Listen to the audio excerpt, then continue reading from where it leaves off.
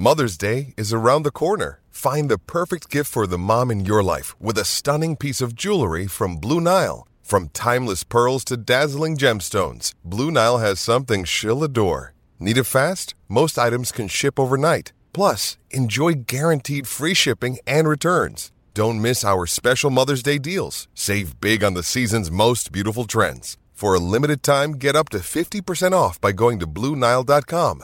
That's BlueNile.com. Another day is here, and you're ready for it. What to wear? Check. Breakfast, lunch, and dinner? Check. Planning for what's next and how to save for it? That's where Bank of America can help. For your financial to-dos, Bank of America has experts ready to help get you closer to your goals. Get started at one of our local financial centers or 24/7 in our mobile banking app. Find a location near you at bankofamerica.com/talktous. What would you like the power to do? Mobile banking requires downloading the app and is only available for select devices. Message and data rates may apply. Bank of America N.A., member FDIC.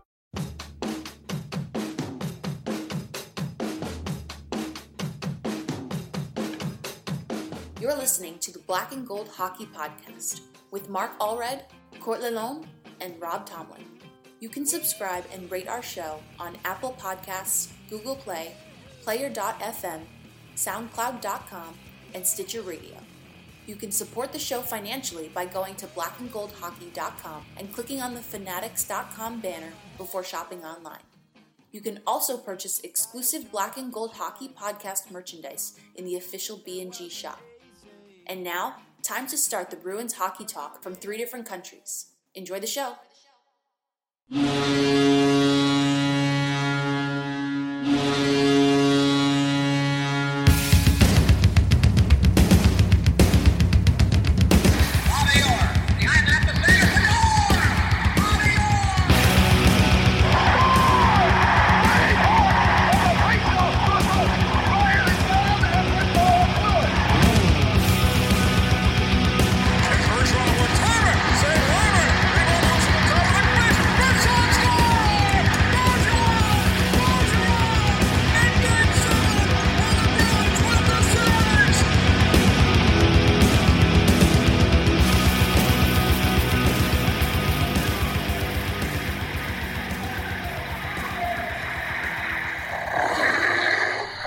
Hey everybody, we are back and welcome. This is episode 96 of the Black and Gold Hockey Podcast. We're doing we're getting the band back together type of a feel to talk about the recent events, whether it be the draft, the free agent frenzy, and news surrounding the Boston Bruins in this long off season. So I got to welcome back to the panel Court Lalonde from the beautiful Toronto area, and Mr. Rob Tomlin from the wonderful country of the United Kingdom. Welcome, gentlemen. It's great to have you back and talk some Bruins.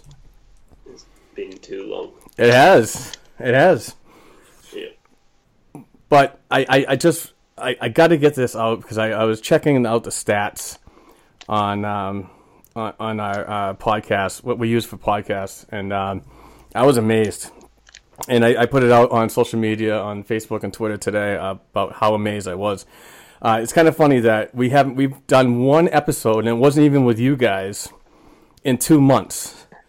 And we've gotten 124 listens in the past 24 hours and 853 in the past 7 days. So if you would have had us on, you would have had like 1,000 by now? That's probably it. Probably it. But I was just amazed that people are still listening. It's like they're going back in the archives and they're getting caught up. I mean, these numbers are crazy. We haven't done a show since May 12th. And we're actually, this is 96, and we're actually 7,000 away from $100,000. Ooh. I mean, that's just amazing. And we have to thank all of you first. If you guys weren't committed listeners and loyal, we wouldn't have these numbers. So thank you all for what you do as fans, and that's just really appreciative from the whole podcast team here. So I just wanted to get that out there because that's definitely important news. But I think the biggest news of the summer so far was landing the big fish of John Tavares in free agency, and I know Toronto landing the right. What did I say? Did I say something else? You said landing the. It just, anyways. Well, never mind. Semantics. No big deal. So he goes to Toronto. And it's in the division, and that makes that team obviously much better. But from a Bruins standpoint, they were in the top 3 at that table, sitting down, talking to him, and potentially getting a deal done. Obviously, it didn't happen. But why I bring it up is the positive reaction I saw from Don Sweeney in his interview to the panel of media last week or the week before, and he was like happy about how it went, and that's positive for me moving forward, because when you get a better free agent class next summer, those guys are ready. These guys learn so much from sitting down with a superstar like JT, and they absorbed. So I think that that whole team did a great job, even though they didn't land him. And the other thing is the frustration from Bruins fans that they didn't go that extra mile to get him. I just don't think that was in an equation at all when it comes down to the Tavares camp. I think he wanted to go home the whole time. So, kudos to the Bruins organization for being at least at that table and discussing. I mean, that's huge, even though we didn't get the player. Yeah, and a lot of people were saying on Twitter, and I totally agree, to land Tavares, you would have had to trade someone first. So I think that kind of put him off a bit, knowing that he'd have to wait.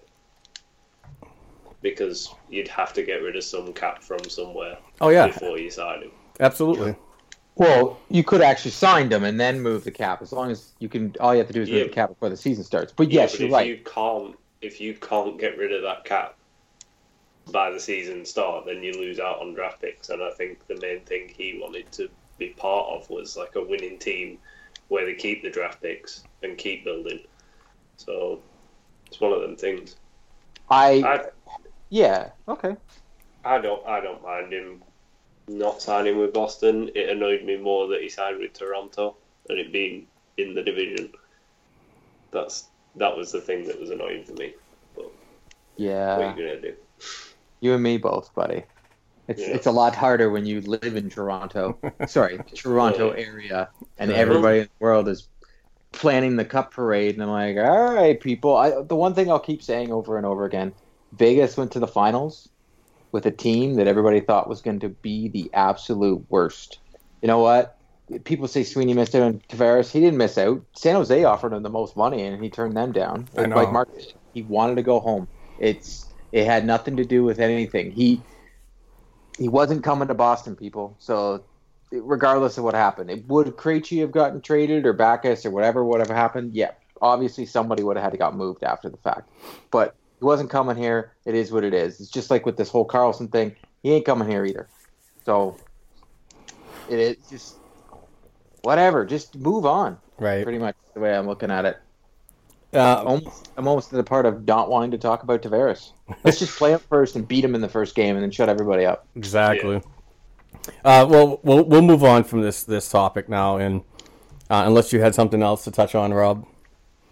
The only thing I was going to say is, you imagine it's hard being in Toronto. The only superstar we've ever had over here in the UK is Biz Nasty.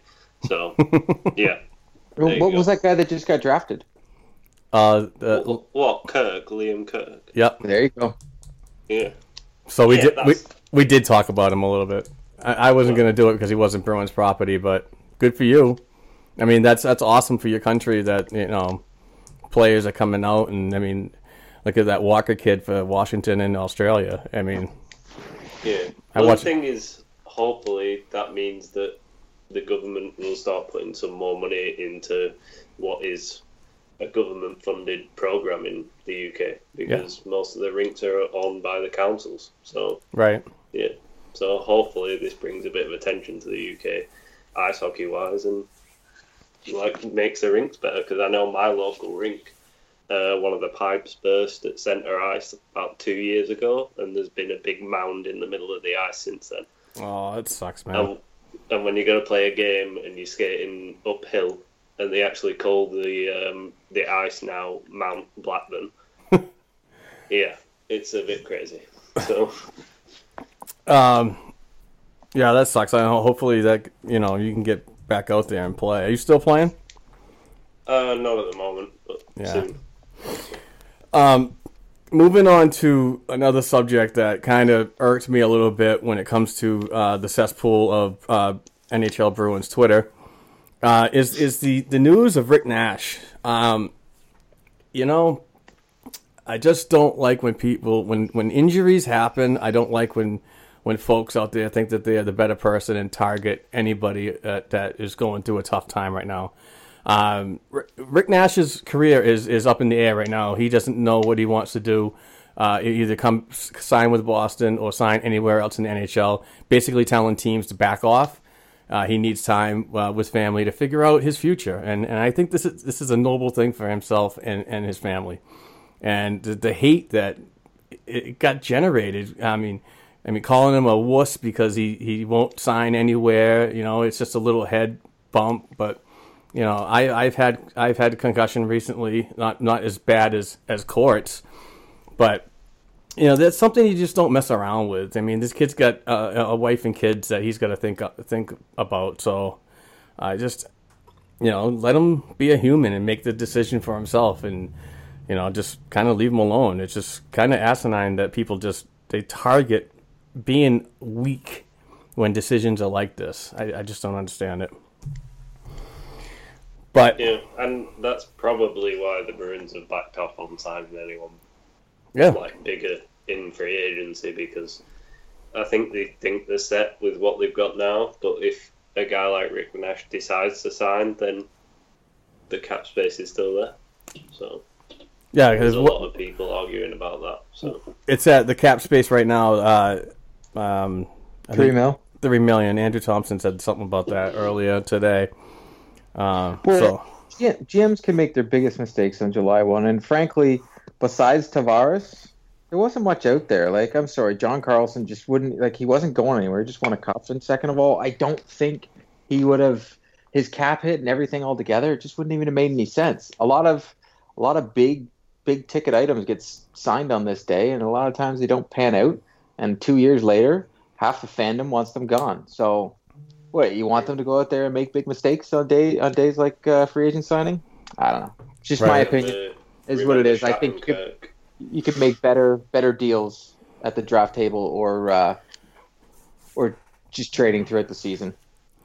Yeah, and let's discuss that. I mean, that was next on the punch list here on the agenda. So, what happened on July 1st? Bruins departures. I'm going to do that first.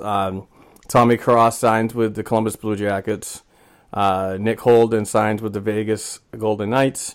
Paul Postma remains unsigned. Tommy Wingels remains unsigned. Riley Nash signs with Columbus. Tim Schaller signs with Vancouver. Kenny Agostino signed with Montreal. Hope he has a terrible time there. Austin Czarnik signed with the Calgary Flames. And Anton Khudobin signed with Dallas. We'll get to that topic after, because I need to touch on that for all the Dolby lovers out there. And like I said, Rick Nash is undecided on NHL return. The incoming players, we'll do this one by one, and then we'll kind of go, shotgun style. We'll just kind of give an opinion about it. The Bruins signed 33-year-old Yaroslav Halak. He's a goaltender to an NHL contract, 2-year NHL contract worth $2.75 million. He started in 49 games last season with the Islanders, going 26-6. Kind of a high goals against, but that's the team in front of him. And the save percentage was kind of low, below the league average at .908. Thoughts? That is an amazing signing. You've been on the Halak train for a couple of years now.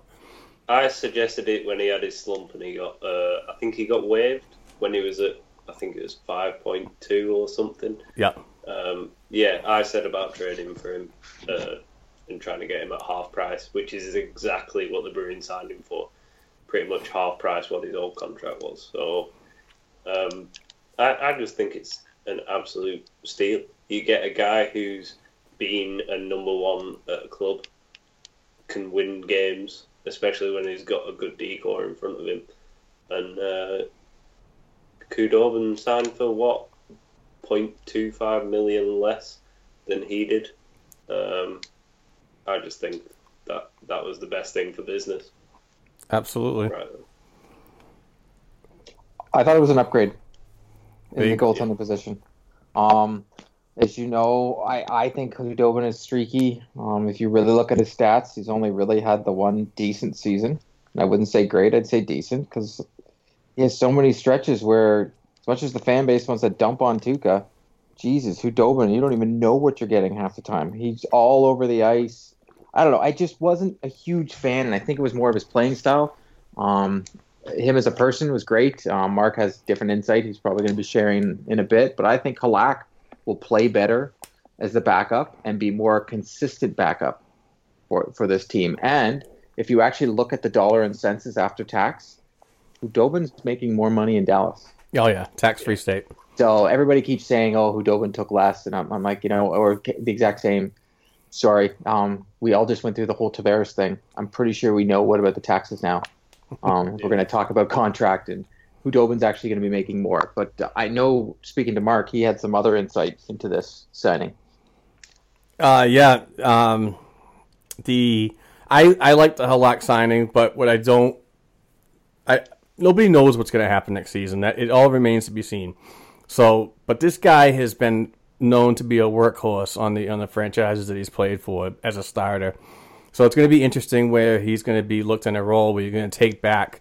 I mean, he started in 49 games last year. He's not going to get that amount this year. I mean, it would be nice to give Tuukka just a little more rest and a little more reliability from the backup role, but he's 33 years old. I mean, I'm looking forward to what he can bring and what kind of impact player he can be. I know the backup role isn't such a big impact, but it can be a source of leadership and so on. I mean, Anton Khudobin really taught Brandon Carlo about how to be a defenseman. Did you guys hear that? Yeah, and then Brandon Carlo replied with he couldn't tell a word he was saying. Yeah, that was hilarious. Yeah. I loved that. Yeah, because apparently he was talking to him in Russian on the bench. Exactly. He didn't have a clue what he was saying. So, the kid from Colorado Springs, Colorado, doesn't understand the word of Russian or Kazakhstan, wherever he's from. But I think it's a good signing. It's good money and good term. You give Halak the opportunity, but you also give the depth in the crease some more time to develop. And Vladar obviously is going to be playing with the Providence Bruins next season on a full-time level, splitting time with Zane McIntyre. So it's good all around. But moving forward to the Bruins signed 27-year-old defenseman John Moore to a 5-year NHL contract with an annual cap hit of $2.75 million. He played in 81 games for the New Jersey Devils last season, posting 7 goals and 7 assists. He's 6'3", 210. I'll go first on this one. I don't hate the signing. I don't hate the person or the player. It does address a need that everybody seems that we have to get this left side defenseman. So we got him, and nobody's ever happy when we actually get somebody because it's not who they wanted to get. But I think the money's okay. I think the money would have been a little higher if the years were a little less. If he was 3 years, I think he would be looking at the full million range. But 5-year deal, I really don't. I don't hate it, but there's obviously moves that could have been made elsewhere on free agency. But what do you guys think? Court, you go, because I want to take this one last. Okay. Cap hit is fine. The defenseman is big. He can move the puck, and I think he's actually going to have probably one of his best years playing in Boston. But I still want to see what they're doing back there, because when I do the math, I count too many of them, right? So yeah. We'll see what happens. I did a little bit of research, but I haven't really watched them play. So as I've said before, I've seen Halak and other teams, but John Moore I haven't really got to see a lot of, so I can't really make an opinion on his hockey style until I actually watch the guy play.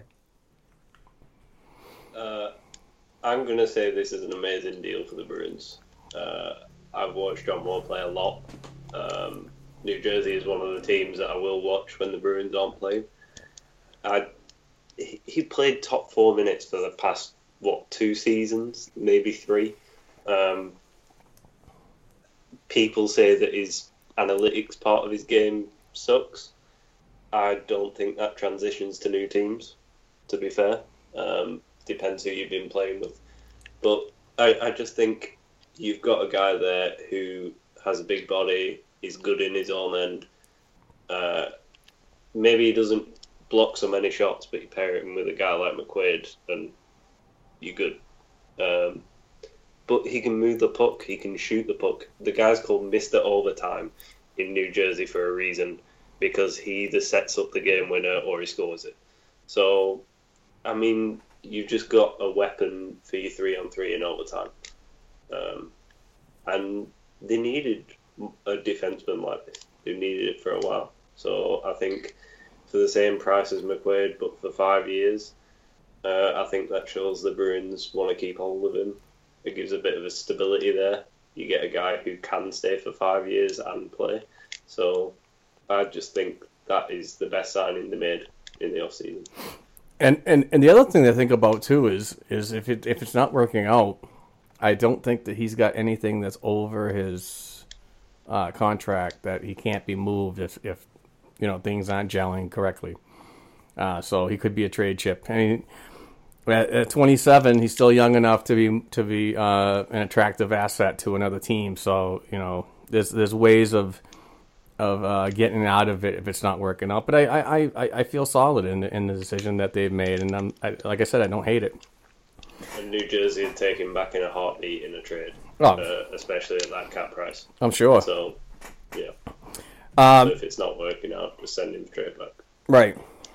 Moving on to the Bruins signing 26-year-old forward, and I'm going to hack this. Is it Joakim Nordstrom? Joakim. Nordstrom. That's why we have you here, buddy.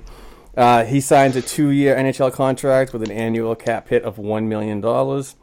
Played 75 games last season with Carolina, posted 2 goals and 5 assists. Won a Stanley Cup with the Chicago Blackhawks. And he is a 6'1", 189-pound forward. For me, this is pretty much a replacement for the loss of Tim Schaller. I would have liked to. I'm not saying I hate the player and what Don Sweeney and scouting team have seen in him, but I just think from a player that I've seen a lot of, especially last season, in the minor pro levels of the Bruins affiliates, I think that Ryan Fitzgerald would have been a little better option after his year with Providence last season and under $1 million that he would have on his entry level deal. But it is what it is. These guys obviously see something. Maybe they think that Ryan needs another year in the NHL. I think Ryan's going to get his chance sometime this season with a call up to show what he's got. So it's not a bad deal, in my opinion.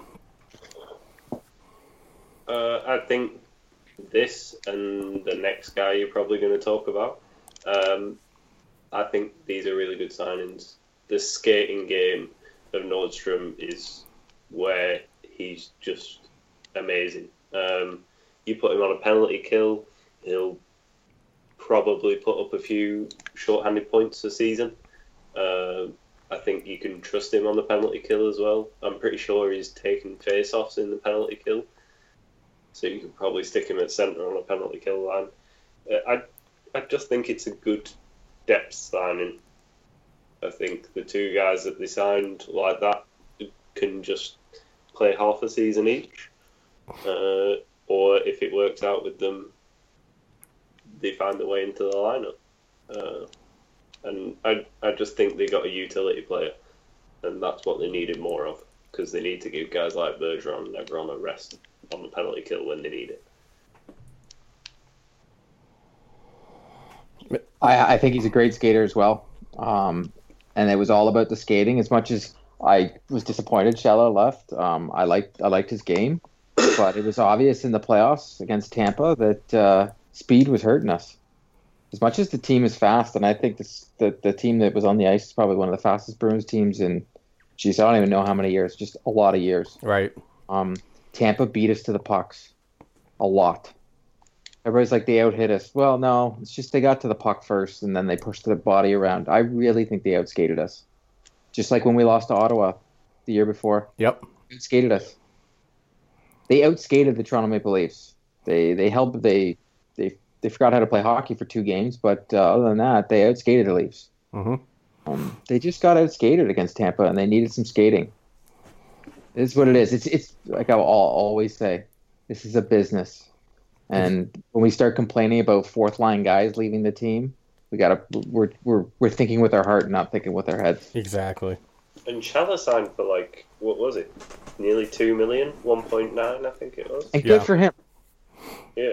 Yeah, absolutely. He definitely got the right deal because he certainly wasn't going to get that amount of money, or maybe term in Boston. So, like if we look back at the Rick Nash trade was a bad one. We lost a draft pick.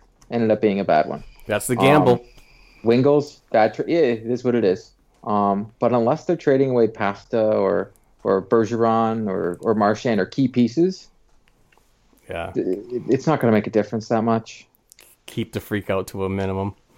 Yeah, take your hand off the panic button. Yeah, exactly. Or the game controller in your 2018 GM mode. Yeah. Moving on to what Rob is talking about in this next player. The Bruins signed 27-year-old Walpole, Mass native Chris Wagner to a 2-year NHL contract with an annual cap hit of $1.25 million.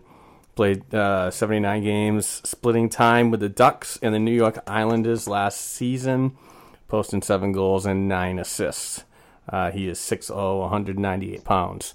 I do have to say, I was kind of like, what's going on? What angle are they playing with this? Kind of playing my own little GM mode in my head. But after seeing video, this guy brings it. I think this guy brings a little more of it than Tim Schaller would.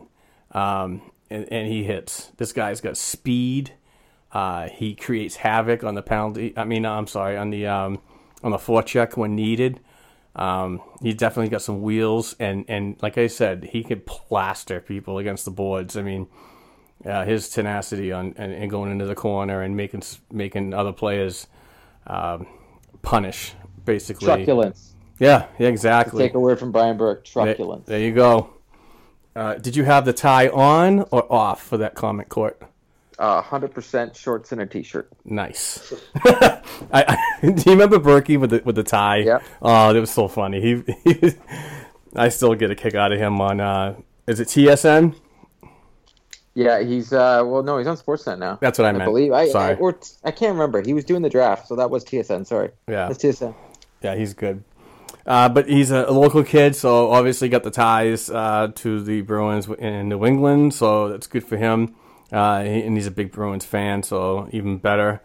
So a dream come true for this young guy, and I hope he's ready for it, because if he doesn't bring it, this fan base will let everybody know. The greatest thing to ever happen to Noah Hannafin was not being traded to the Boston Bruins. Exactly. Because people would have vilified this kid, because he's going to go to Calgary and be a nobody. Yeah, I mean, look what happened to Jimmy Hayes, and look what happened to, all these players that they think that they need to come home and play, but it's just that added pressure of being the hometown kid, and if it doesn't work, the media just attacks you.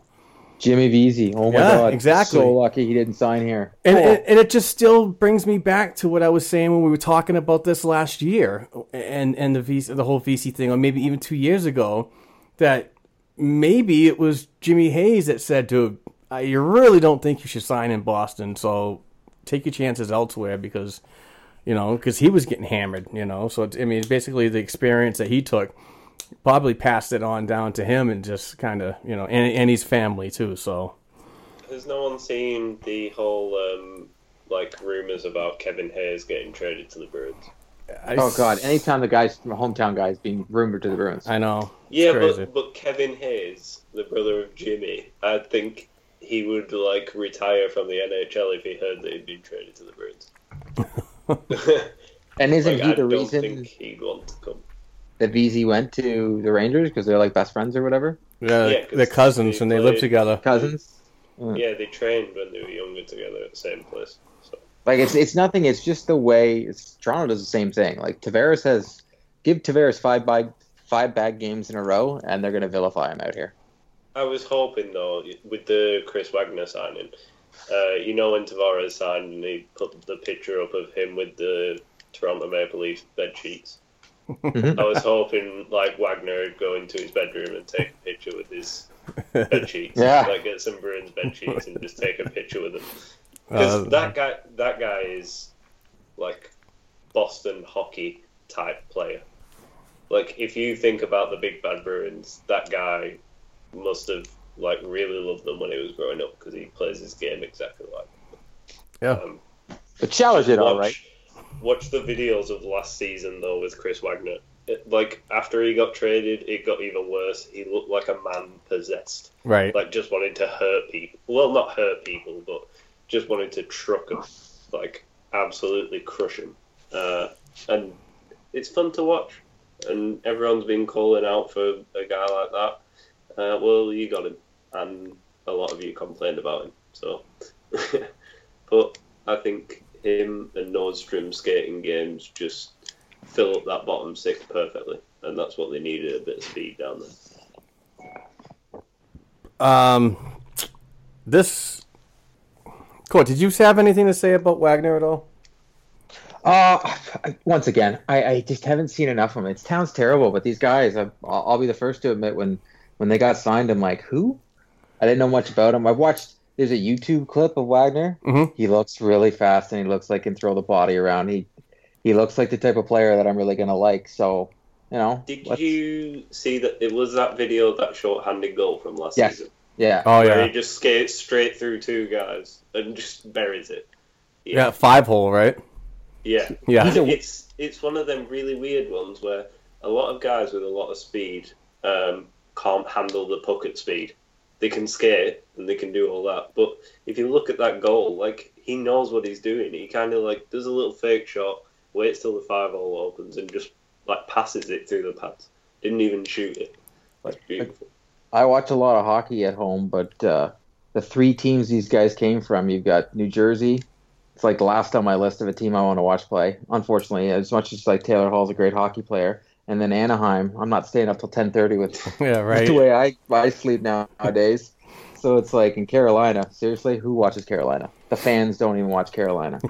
I don't even think the owners watch them. Yeah. I saw Nordstrom play a lot when he was playing in Chicago. Yeah. So, well, not a lot because he didn't play every night, but I saw him play and realized how fast he was. But that's kind of how you get to know the names because of how quickly they skate. It's like when they signed Schaller. I didn't know who he was, and I loved him. So you know what? We'll see what happens. Time will tell.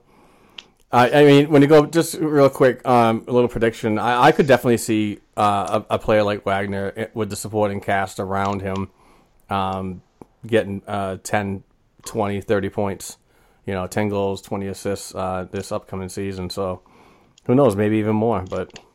And as I said before, just because they were signed doesn't mean they're going to play. Exactly. Sweeney has no problem putting a guy down to the AHL. Right. Oh, yeah. If these kids are good enough, deal. If Fitzgerald's good enough, or it's looking like Jake Stepnicka possibly is the one they talk about a lot lately. If these kids are good enough, they're going to play. Absolutely. And speaking of the AHL level, these next two signings are probably going to be Providence depth. But they signed 28-year-old defenseman Cody Golubev. Probably hacked that pretty bad. Gold blue. There you go. You're awesome. To a 1 year. Rob the linguistics. Right? Well. To a 1 year, 2-way contract with an NHL cap hit of $650,000. Played with the Calgary Flames, American Hockey League affiliate with the Stockton Heat. Recorded 8 goals and 12 assists last season. Like I said, most likely headed into Providence. Depth signing, in my opinion, and he's 6'1", 201 pounds. Probably a good fill-in for the departed Tommy Cross. And he's got a little bit of offensive abilities coming from. Were you heartbroken, Rob? Right-handed shot as well. Mark, were you heartbroken when Tommy Cross left? I was not, and best of luck to him in Columbus. I think he's going to have a better opportunity.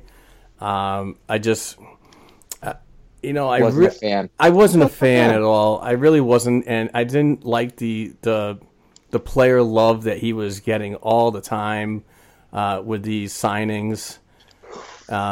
And he just didn't really crack the NHL, and I just think that he could have had a better opportunity years ago elsewhere. I think that, but maybe he wanted to stick around and he didn't care what role that is. It's totally up to him. But I didn't see where he fit. And hopefully he does. He gets more than the games that he saw in Boston and in Columbus. That's a very good possibility. But then again, he could be heading back to the AHL. So.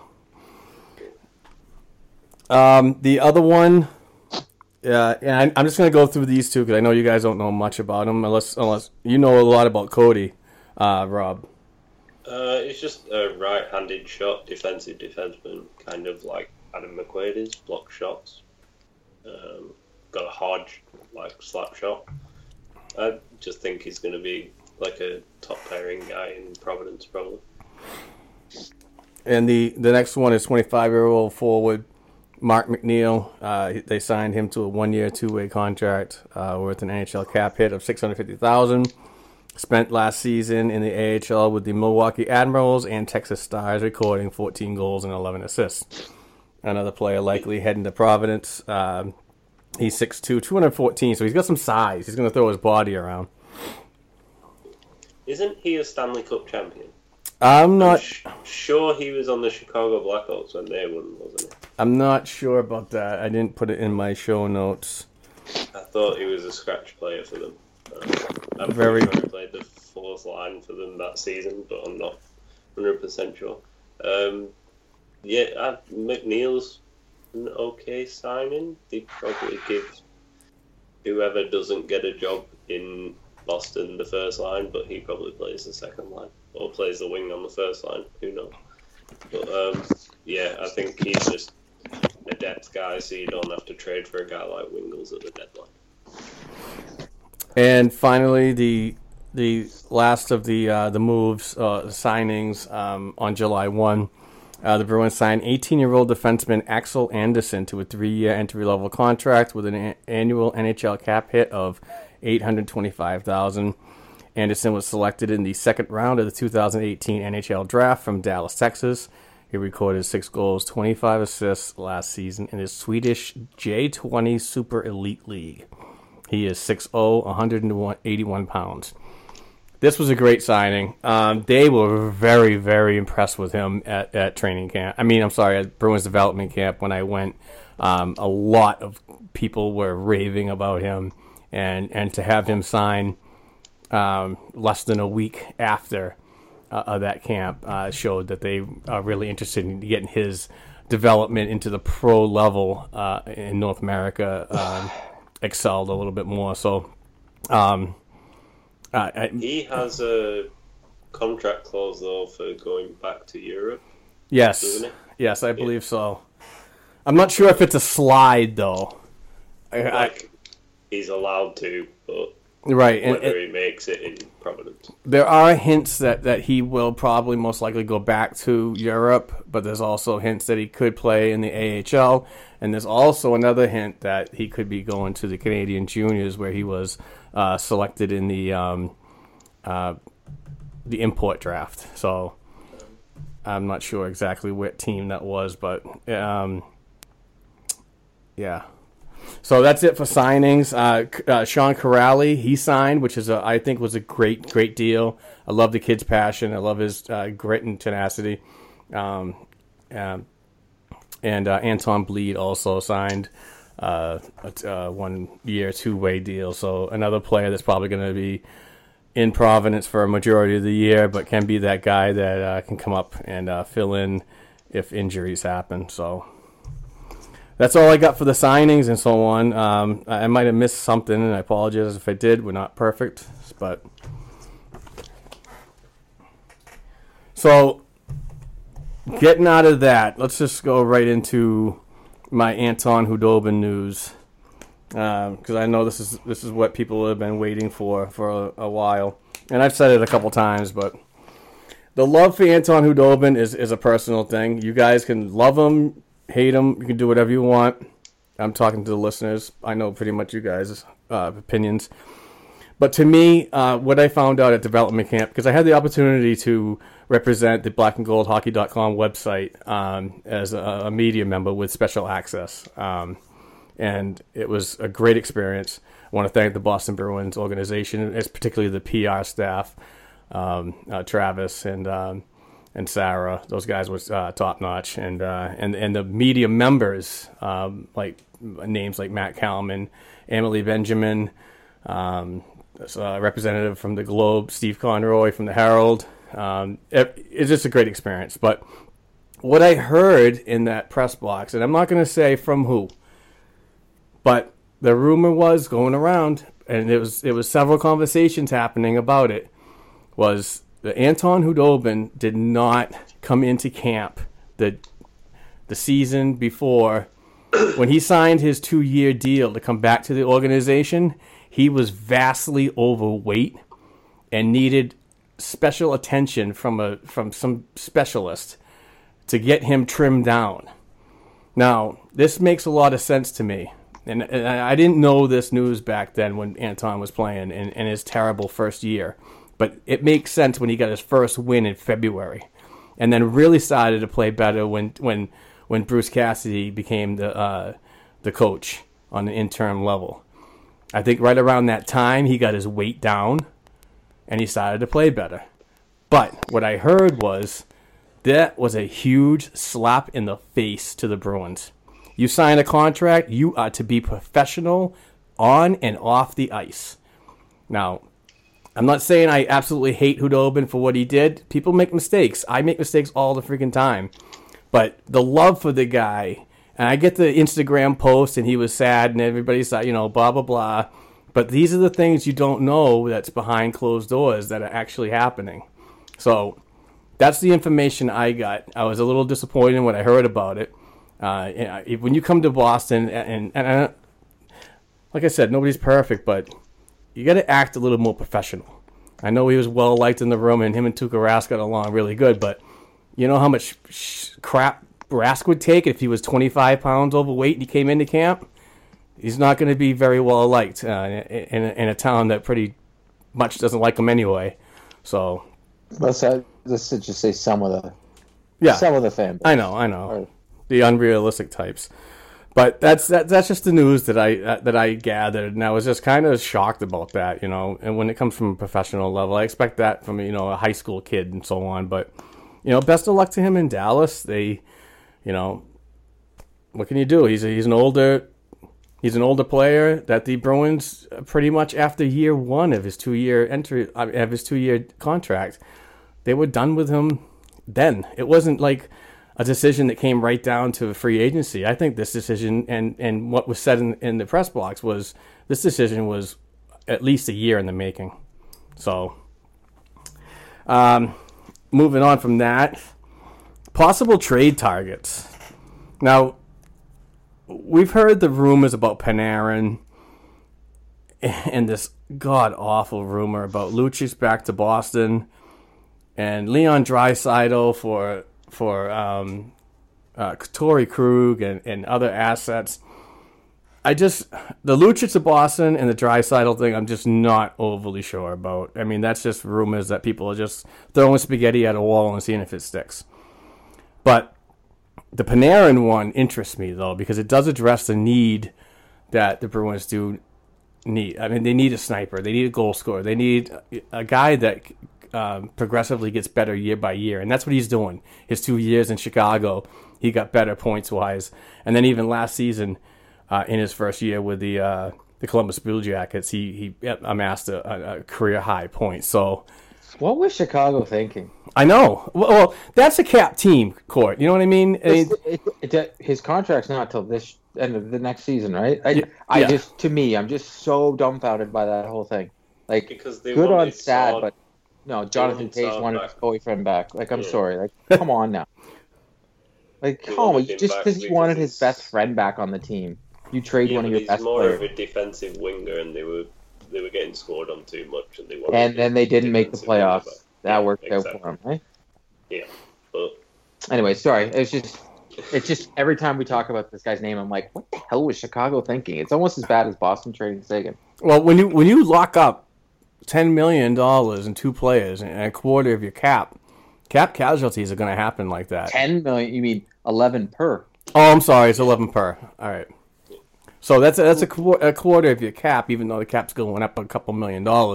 They're still struggling. They're still going to have to probably make moves. And then you've got good news is on like 8.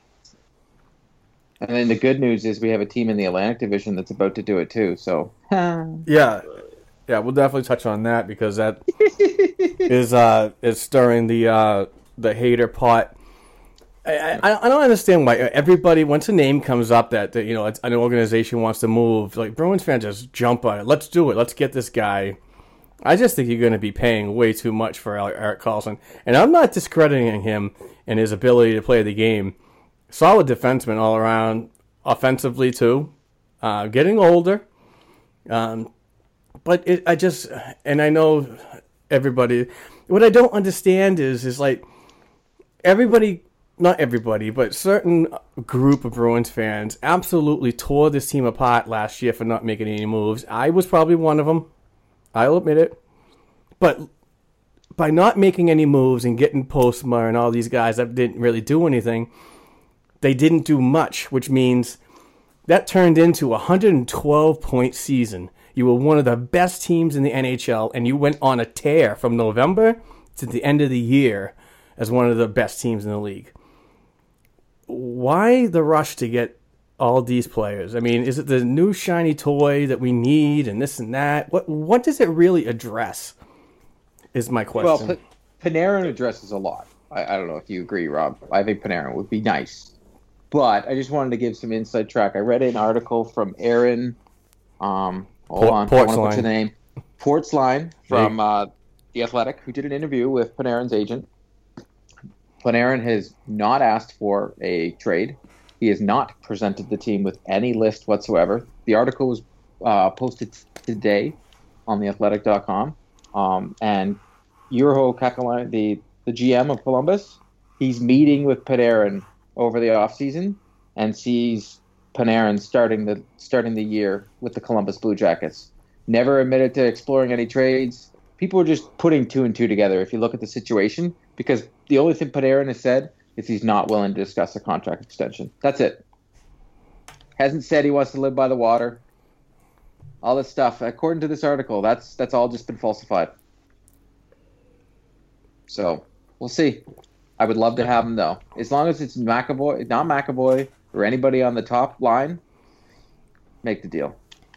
Right. I think it addresses the need that they're going after, which is the whole, like, let's have good skating and we'll teach the skills from that.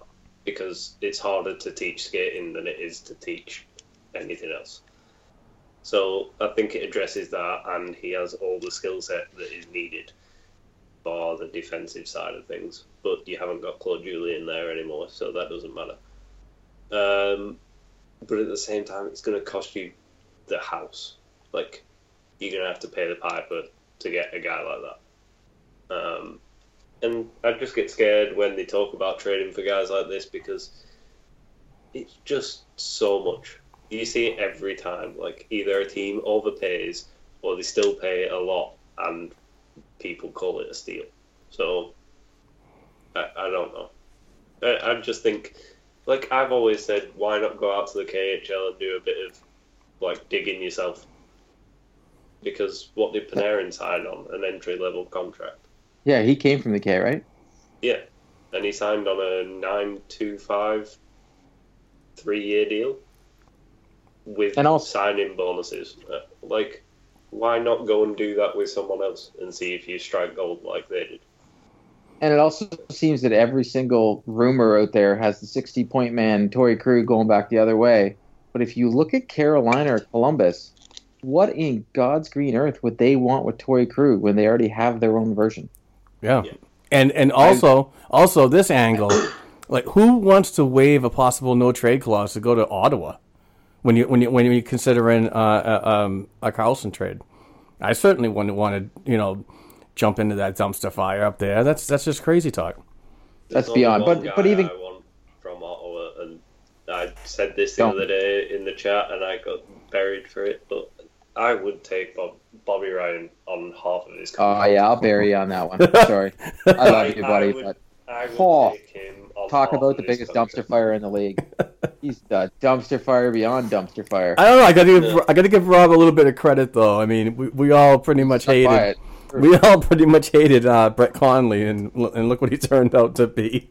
Yeah, and still you hated Brett Connolly because I said that was a good sign. Yeah, you did. His teammates do. You see Knutson on the bench? That was the best video I've ever seen. What, the little fist bump thing? Yeah, when Conley, because Conley's invisible. His team. capit's worth that. Like, he's just so serious, and because Kuznetsov is just a goof. So that was the best video of the NHL. Conley, I have no problem. Certain players play better on certain teams. I'll say it over and over again.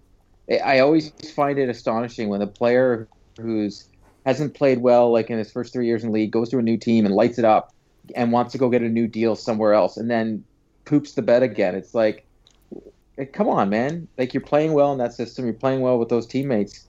Just play there. Don't you enjoy playing good hockey? Like, look at Jonathan Chichu. Like, there's a lot of, like, come on now. Like, my favorite thing right now with all these Leafs fans, you know what? You got to sign Marner, Matthews, and Nylander next year. And when Dubas said what he said just recently, that he's going to get this all done, yeah, you watch you get that done when you have Marner on the same line as Tavares, and he's going to score 30-plus goals. If I'm Marner, I'm asking for $9 million next year. Yeah, and if I'm Matthews, I'm asking for $11 to $12 million. Yeah, if Marner scores the most points in the Leafs, being on Tavares' wing, yeah, good luck signing that guy. Yeah, what's his name in the Islanders? Anders Lee can get all the points he did. Marner's going to light it up on that line. Have fun signing those guys. So, continue the talks about trades, but now let's talk about trades that are potentially happening in the Atlantic Division. Strong rumor is that Carlson might be heading to the Tampa Bay Lightning. Isn't this been like totally squashed now? Has it? Well, they're trying to. If Elliot Freeman or Darren Dreger or those guys don't say it's happening, it ain't happening. And when they say like we don't hear anything anymore and it's crickets, to me that means it's. And supposedly the new thing is Dallas has really stepped it up. Yeah, and it's all in Dallas's court now to make this deal. Used to be Tampa's, now it's back to Dallas. So they're volleying. We'll see. But from what I heard, it was Dallas getting asked for Heiskanen, which is basically like asking for Charlie McAvoy. Yeah, that's what I heard. And they're saying no. And that's all that's happening. But apparently the whole thing with Tampa was they were trying to get a deal sorted with New York Rangers to take on a couple of bad contracts to facilitate the trade. Yeah, because Tampa can't make this deal. Yeah, and then New York turned around and went, no. Right. Why would any team help Tampa? Yeah, but then New York said they were retooling, not rebuilding. So why make a team better in your division just for like the next 2 seasons? Like, it's just pointless. It's absolutely pointless. I still think he might go to. I don't think he's going to Tampa. He wants to. The rumor is what they said on Sirius XM, the NHL network. He wants to go to Tampa, but that's a rumor. That's what everybody's saying. I still think it's going to be like Vegas or somebody like that, because if you're the Ottawa Senators, you got to do what's best for you, not what's best for Erik Karlsson. Right. I think he goes to the Canadiens. Nice. Rob's hot take. Yeah, you can follow him at Rob. I think see that guy on Twitter saying that Brett Seabrook was a better defenseman than Erik Karlsson. I think I confused myself. I think he will end up somewhere weird. And hopefully. I was saying the other day, can you imagine if he ends up in somewhere like Vancouver? Yeah. Because Vancouver have all the assets to trade for a guy like that, and they're so quiet. Like, no one ever talks about Vancouver making this big trade. And I can just see them coming out of nowhere and being like, you know what? Like, if you trade Erik Karlsson for a guy like what's the defenseman called? Chris Tanev. Yeah. Like everyone was out for Chris Tanev like a year ago, and they have the pieces, the young guys, everything. And if they get a guy like that, then they're kind of deadly. So it might happen. Yeah, like we'll see what happens, but. And you heard Vancouver here first if that does happen, because I deserve like a job at the NHL. Because it's just like if he was going to Tampa, don't you think it would have happened already? Like I understand he was at Mark Mathot's wedding and all that, but if the pieces were aligned and it was so close, like everybody's saying, and his contract was pretty much worked out, why isn't he there?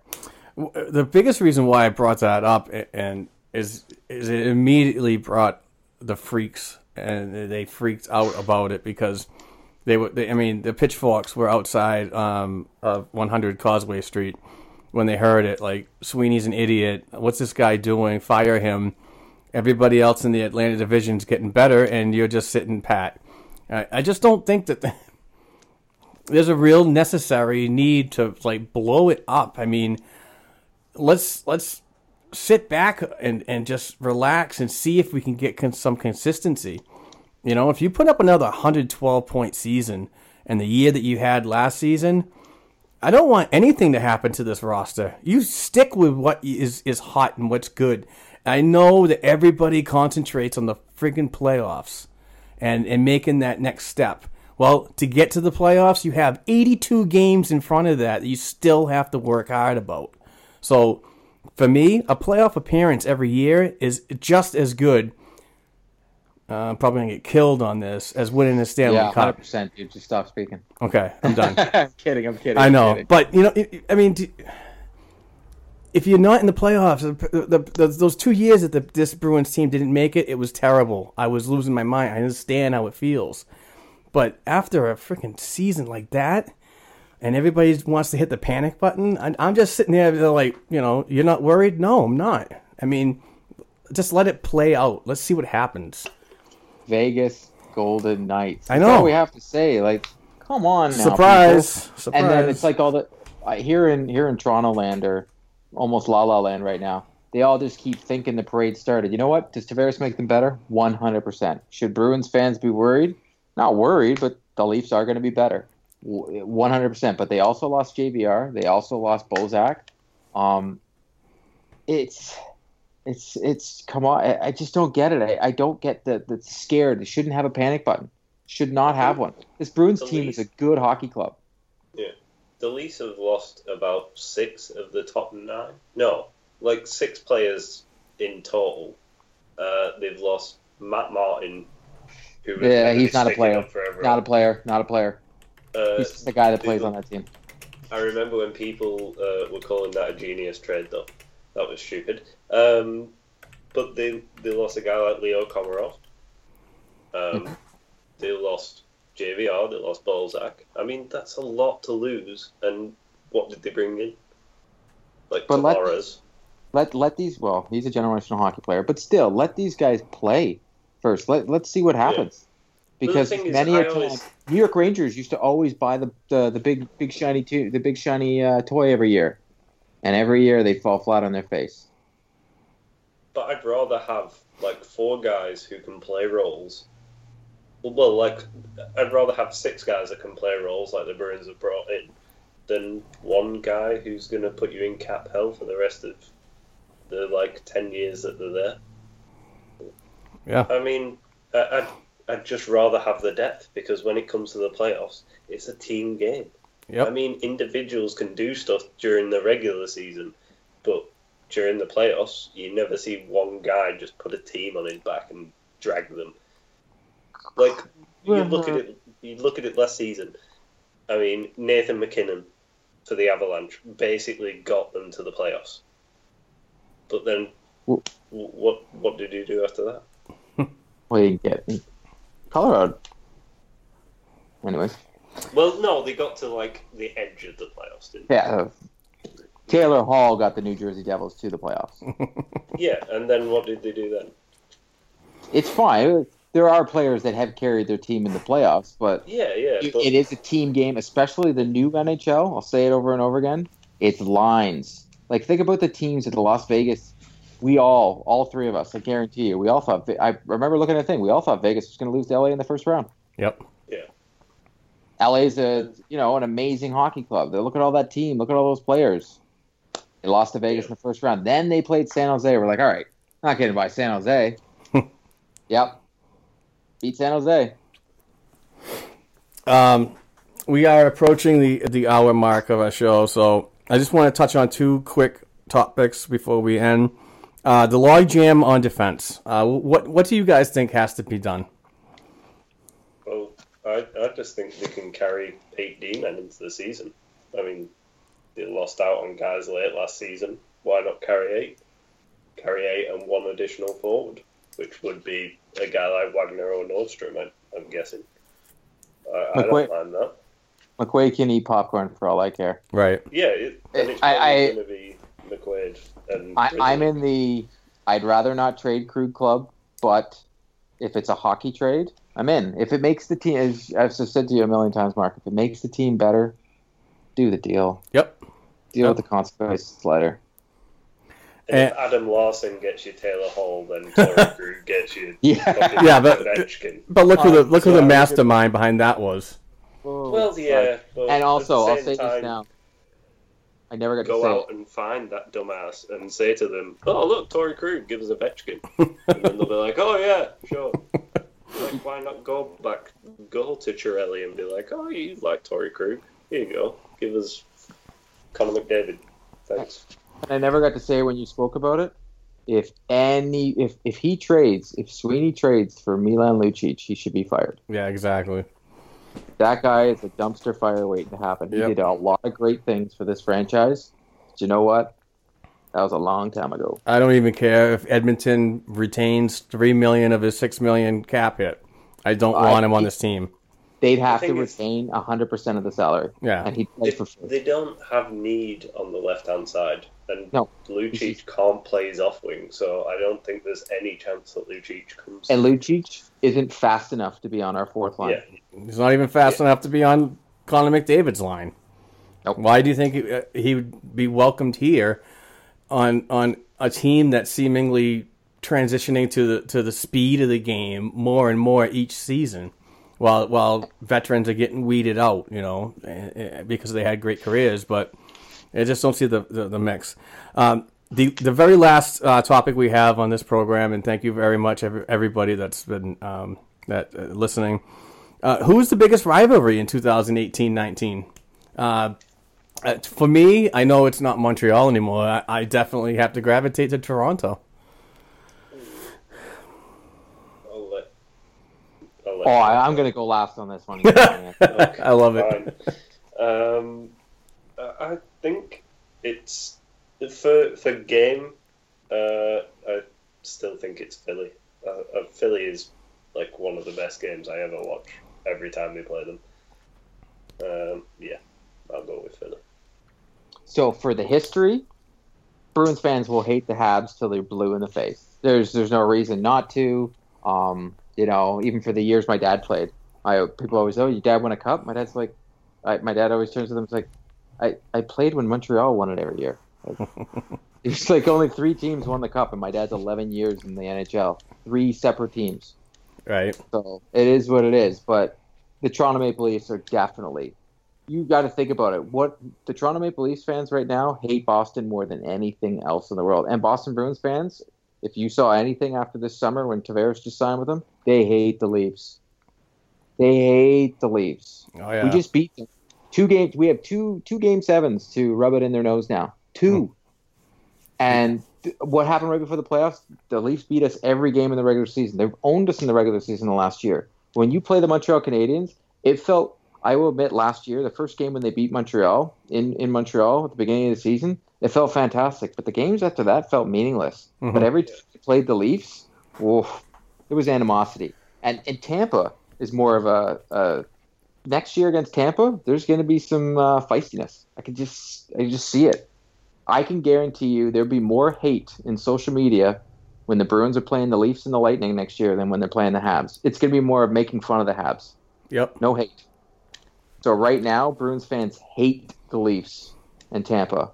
more than they hate the Montreal Canadiens. It's just the way I feel. And trust me, Leaf fans hate Bruins fans right now. Oh, yeah. Hate. Well, boys. Can we also just quickly say one thing? Go for it. The Bruins signed a Russian from the KHL in the draft. They did. They did. What? His name is Pavel Shen. I met him at development camp. Very nice kid. I didn't understand a damn word he said, but I did manage to say hello and shake his hand. I'm sure he said the same about you. I think he did. I mean, it was tough enough to understand Daniel Bukash talk in the interview, and but even Dan Vladar. Let me tell you, that kid is so funny. He cracks me up. I mean, he was so willing to talk to me. Shook my hand. You guys saw the pictures, right? Yeah. Yeah. I mean, he's such a nice guy. And I talked to Kyle Keyser and Jeremy Swayman also. So I talked to a bunch of guys. I even tell... Goaltender bias. Oh. Yeah, I know. I fumbled the Cedric Pare interview. I'll admit it now. I went over to him. Bergeron? Yeah. Bergeron? I did.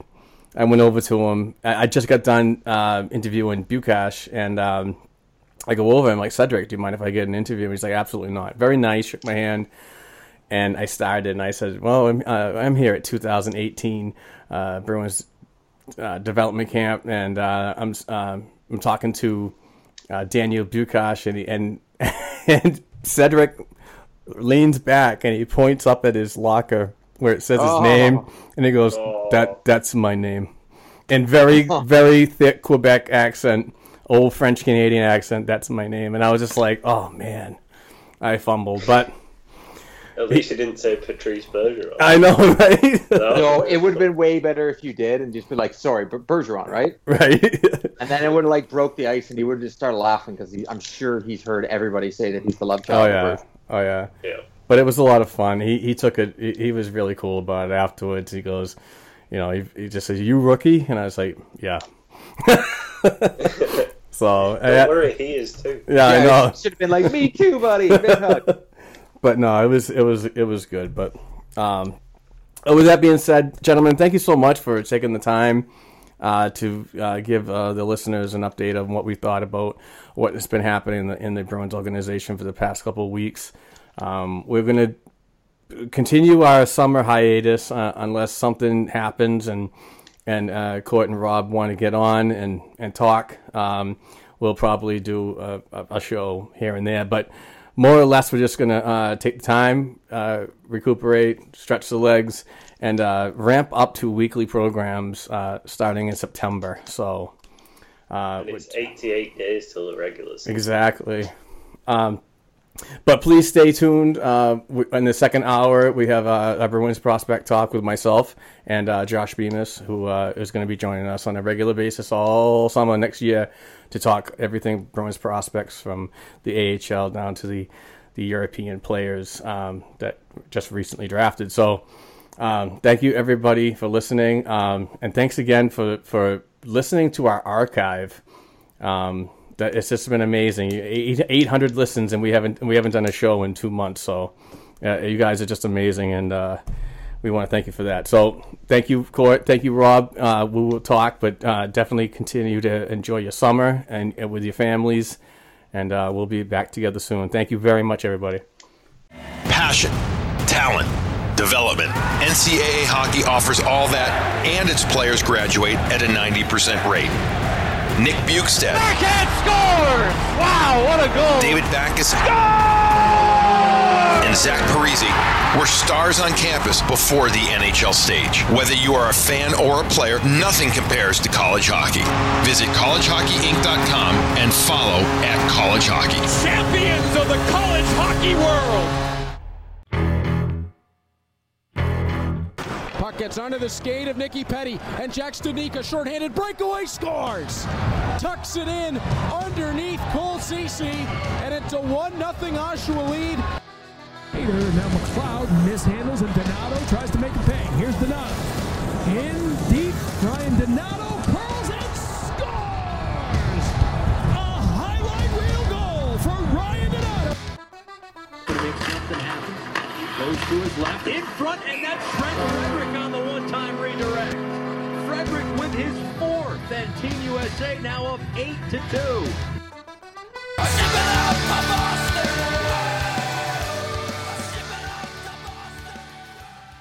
Hey, Bruins fans, as promised in the previous hour when we talked with Court and Rob, it's now time to talk about the prospects in the prospect hour of our show.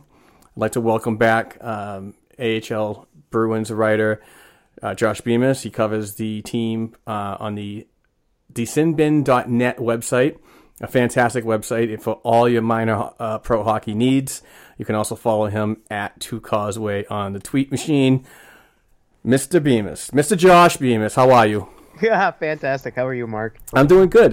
We just got, like I said, just got done talking with the boys in the first hour about the additions that the Boston Bruins made after the July 1st free agent period went through, and now I'm really excited to talk about the prospects that we saw during the duration of development camp, which was held. Phenomenal experience. Yeah, it was an unbelievable experience. It was, and let's just dive right into that.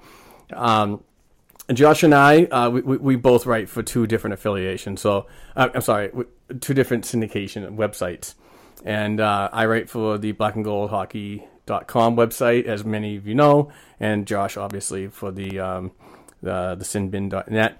As well as my own blog. Yeah, as well as his own shippingupthecauseway.com blog. But we both were granted access to cover the 2018 development camp from the Warrior Ice Arena in Brighton, Massachusetts, as press members. We don't have credentials, but we were graciously invited to attend and cover. So I know I had an absolute blast.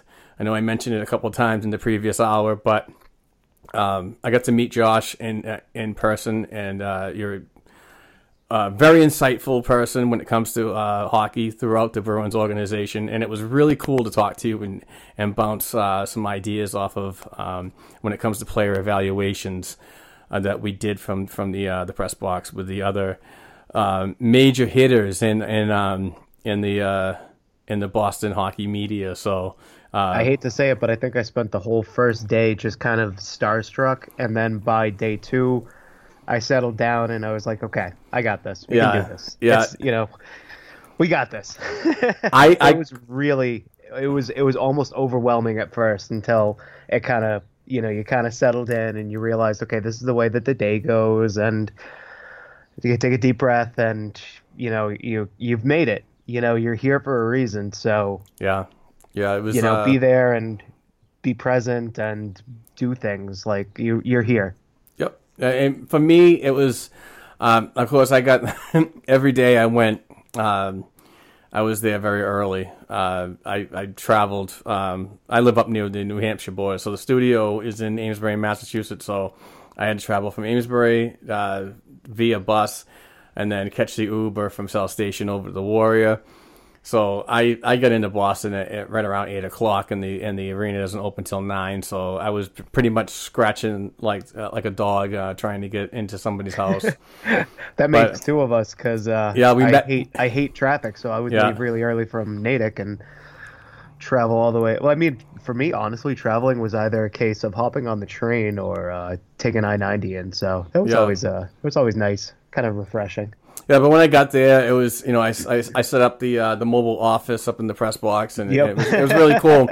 It was really cool because each area that was designated for a press member has complete power access and USB. So, and obviously the free Wi-Fi was a bonus. Mm-hmm. So, but I got there early, set up, and then people started coming in. The Joe Haggertys, the Jimmy Murphys, the Emily Benjamins, Matt Kalman, and Steve Conroy, one of my favorite writers at the Boston Herald, like I said in the previous hour.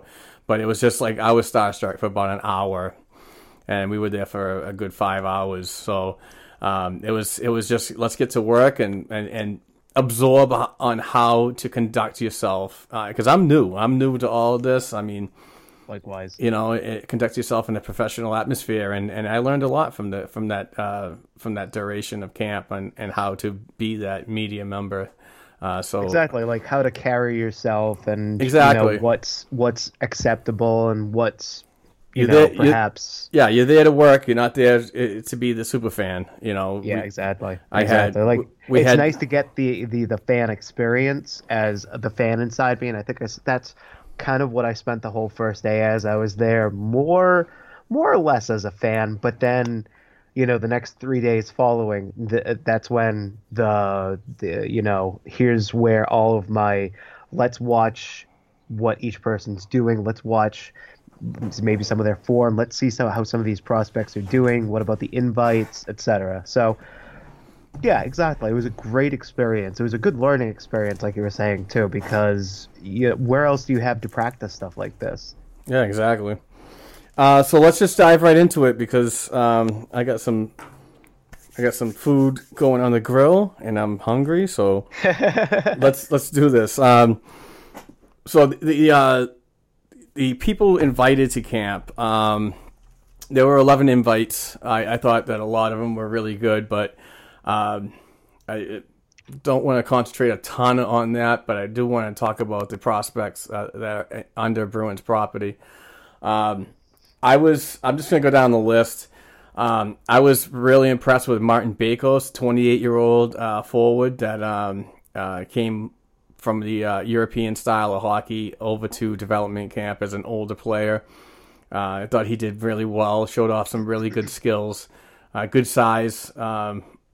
He's 6'2", 190 something pounds. My screen is a little fuzzy, but no, I thought he brought a different element. And like Don Sweeney, that Jamie Langenberg has said in day one after camp that he's going to have to continue to work hard over the summer to really challenge for a spot. But I could really see him doing it though, because if you watched him, he was always involved in discussions with the coaches, with some of the players. He'd have kind of like a small gaggle of players around him, and he was a very good mentoring presence. So I think that's what they like about him, is that maybe even if if he's down with the AHL Bruins, maybe that's not the worst thing in the world. Right. Maybe that's kind of where he should be to be that sort of mentor role. Maybe they didn't just bring him in to fill a hole, but maybe to fill a hole more in a leadership sense than anything else. Because recently Tommy Cross got signed by the Columbus Blue Jackets, so perhaps they're looking to fill Tommy Cross's skates in a different way, if you catch my drift. Mm-hmm. Yeah. Going down the list, I was really impressed with Jack Becker this year. I thought he put a better showing at development camp this year opposed to previous years, and he's been kind of the veteran being drafted not long ago. He's the last pick of one of the drafts recently. I think it was 2015. So big kid, rangy forward. Missed out on a national championship last year. That was tough for him to talk about, but there's a lot of good signs coming from him, and the Bruins do well when they draft late. What do you think of Becker? I'll be honest, I wasn't really watching him, but I did hear a lot of praise being heaped on him by not only Jamie Langenbrunner, but you brought up Don Sweeney, and that kind of final day of here's how everything went. It seemed like Don Sweeney was noticing Jack Becker. So maybe while I didn't get exactly the full view of him, as I wasn't really looking for him as much, but from every indication, he definitely seems like he put on a much better showing. So Don Sweeney and Jamie Langenbrunner probably wouldn't lie. Right. Becker had 15 points in 33 games as a freshman at the University of Michigan. So, and also coming out of the United States Hockey League, Sioux Falls Stampede, where he played for 2 seasons. So, good things coming from him. I expect him to be a bigger role player for the Wolverines next season. Moving on to one of the surprises for me was Curtis Hall, and yes, yeah, he was a pleasure to watch. He was the 4th round selection of this year's draft. He's a big kid, 6'3", 201 pounds, 201 pounds, and he moves very well for a bigger forward, especially down in the center position. Absolutely. I mean, I can drop a little knowledge on you. I was talking to a skating coach. I just managed to find the hookup to put me in touch with his skating coach. And yeah, you can tell that's based on what the skating coach said, that's really what he's trying to been working on, because he knows that he's got the size, but you're not going to do anything in the NHL level or the AHL level if you don't have the ability to move around with today's game, because it's definitely moving in a speed direction. So while it's good that he has bulk and that he's got kind of the frame almost all set, he needs to continue to work on his speed and his agility and make sure that all of that frame is moving in tandem with his skating, because the game's just going to fly right by him if he's not careful. So it's good that his skating coach is on him as much as he is. Yeah, I thought his skill set was just amazing, especially around the net, goal line extended. I mean, he was just like roofing shots that you didn't think had room to get by the puck to get by on the 3 goaltenders that were at camp this year. And he's got that speed. He's got great stride, and it's fast. And when he gets rolling, you look out, because he's a big kid coming at you. So yep.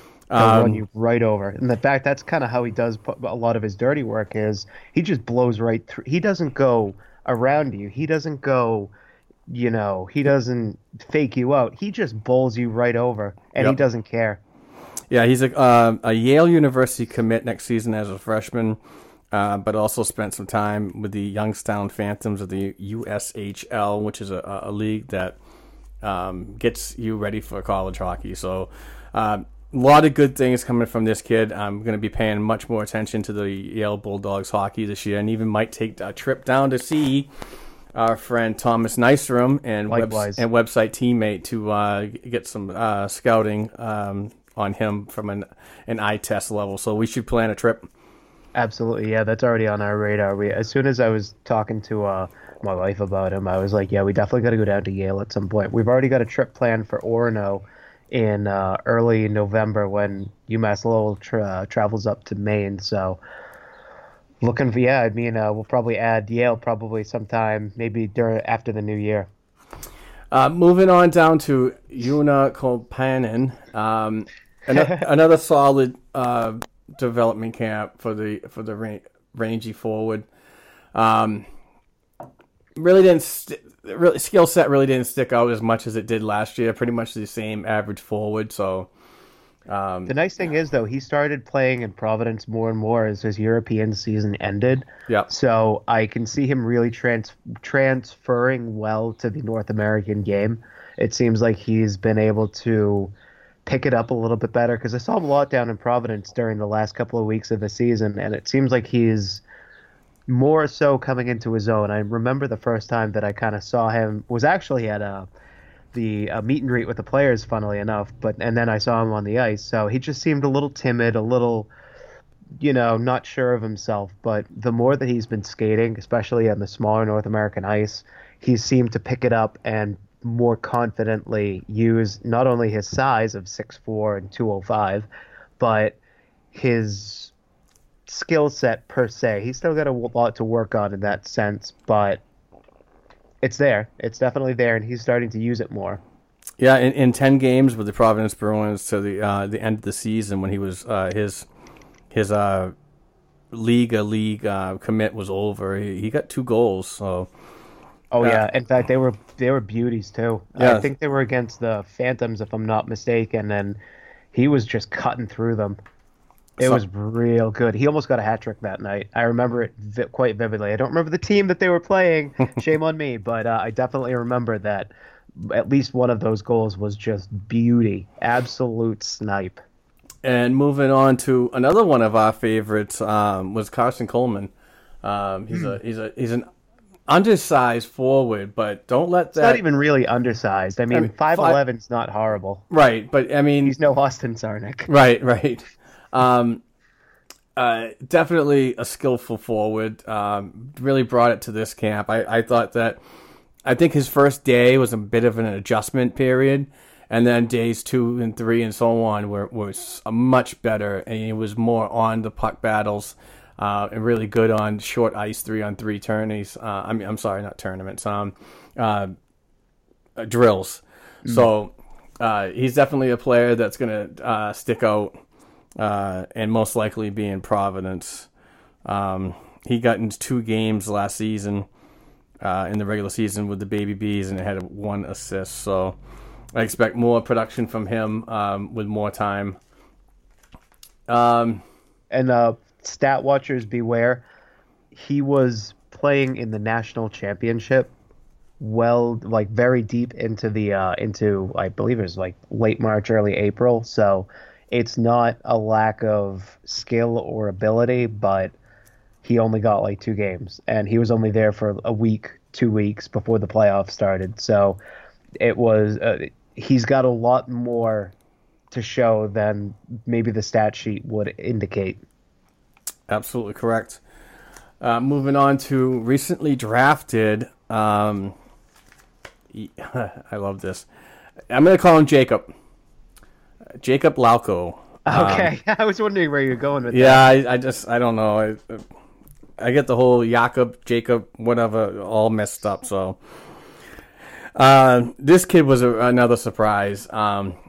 He has got wheels. I mean, I believe that he said that he was the fastest skater in the draft class in 2018. And honestly, when he said that, he definitely proved it on the ice at the Warrior Ice Arena. Tremendous set of hands, vision, and like that speed. The speed I'm just going to keep gawking at because it was just something fun to see and how creative he can be in full stride and in his puck possession while getting it at top speed. So I look forward to his production. I don't think that he's going to be in North America next season. It remains to be seen where he ends up. But he does have the option to go to the American Hockey League too as a European skater. So, which is something that I like honestly about the European agreement, because if you're in the CHL, you have no chance to be able to make it closer to your parent club until you're 20, or if you're such a great talent that you just instantly transcend the developmental leagues and you go right to a spot on the big club.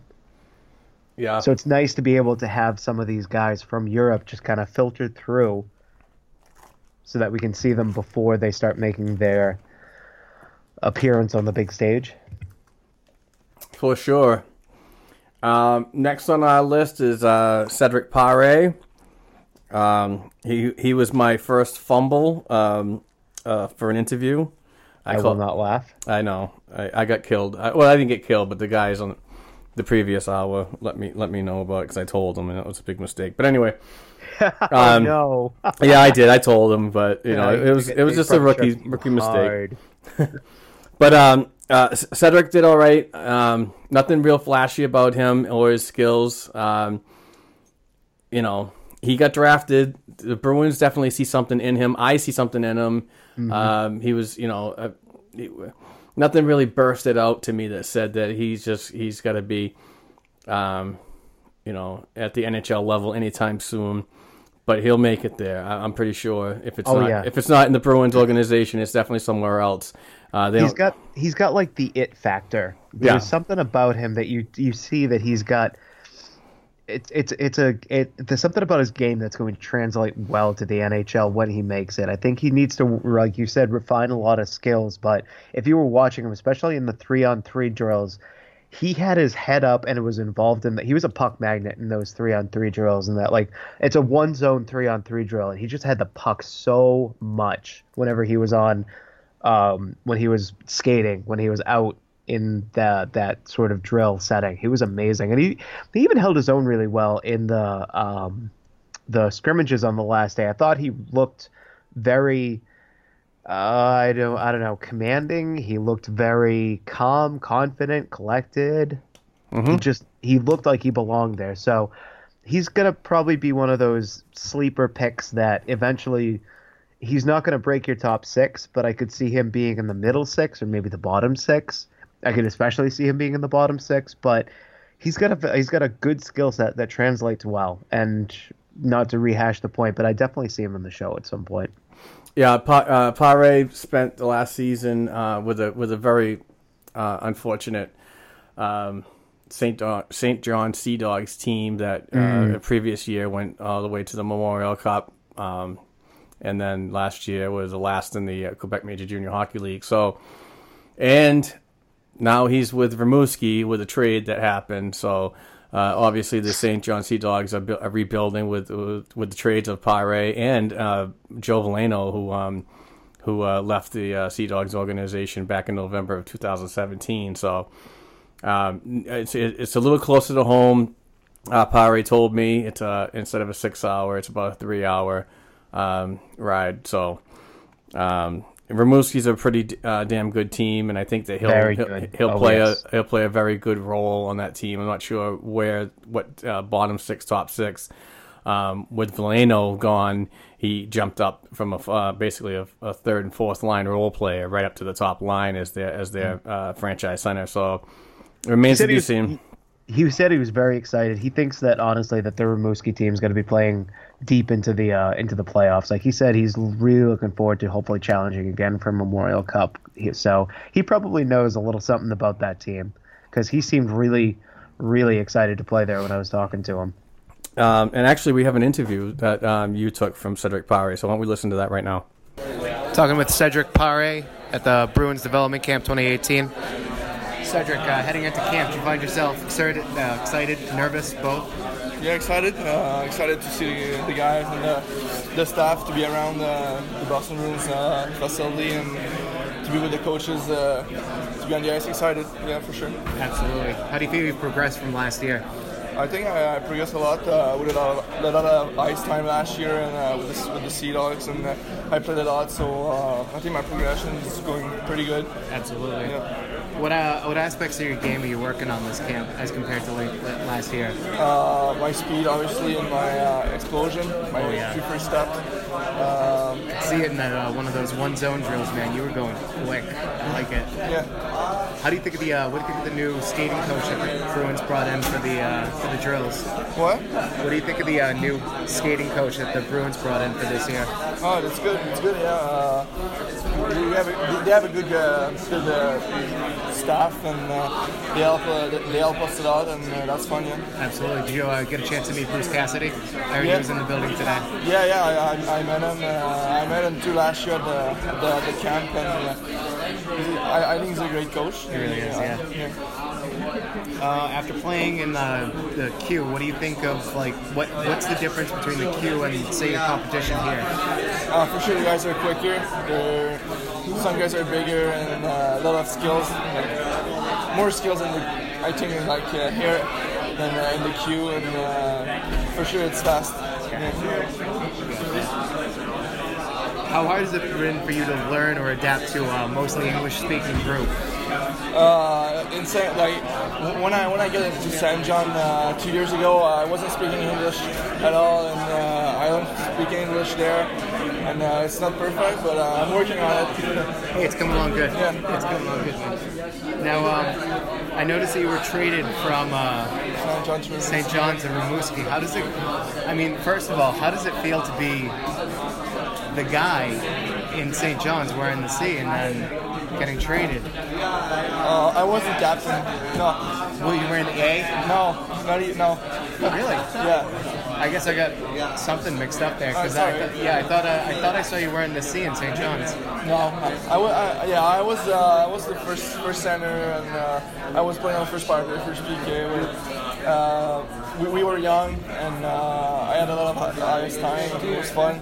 But get traded to Rimouski, I'll get the opportunity to go to Memphis maybe.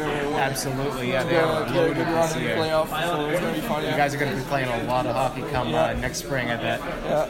Absolutely. Thanks, Cedric. That was really good, Josh. How'd you feel after the interview with Cedric? Not gonna lie, the first thing that was going through my head was get his name right. So you had to after my fumble.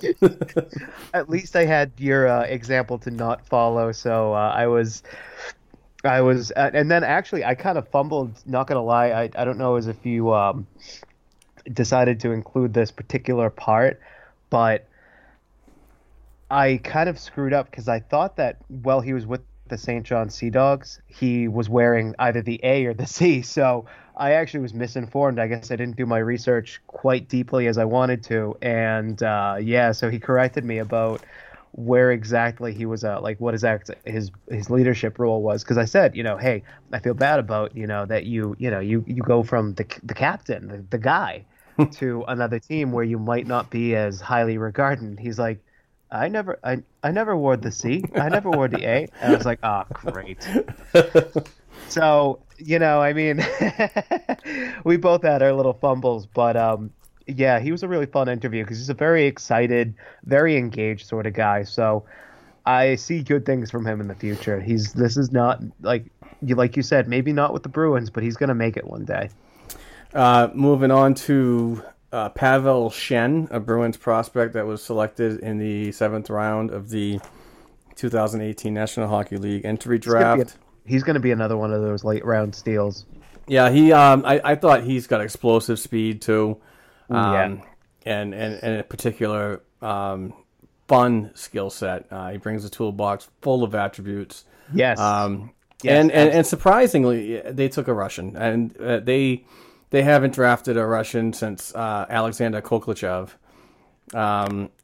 was with the organization, now in the KHL. But Pavel's another player that from Ufa that I believe is going to go back to the K and play there to continue his development.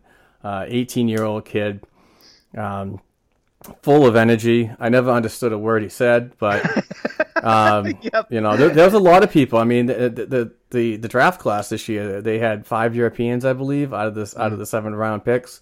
It was nice because at one point they had a guy who was an invitee, and funnily enough, but he was an invitee and he actually spoke Russian fluently, so he was able to translate. I think that was Pavel. I think that was Philip Loganov. Yes, exactly. Yeah, so.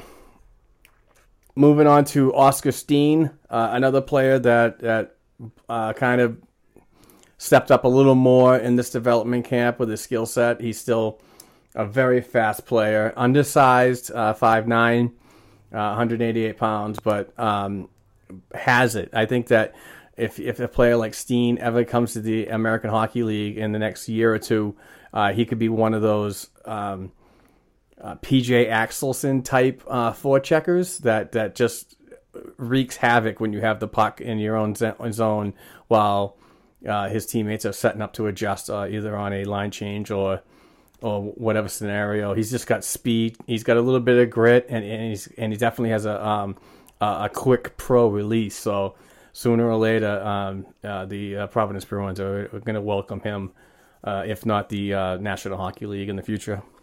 I think my favorite anecdote about Oscar Steen was the hungry hippos analogy, because that's the way that he hounds the puck. He's amazing on the forecheck. Yeah, he's got some decent numbers. In the MHL, he had 26 points in 29 games. So I mean, he can definitely, and that's a league lower than the K. It's kind of like their AHL to our NHL. So.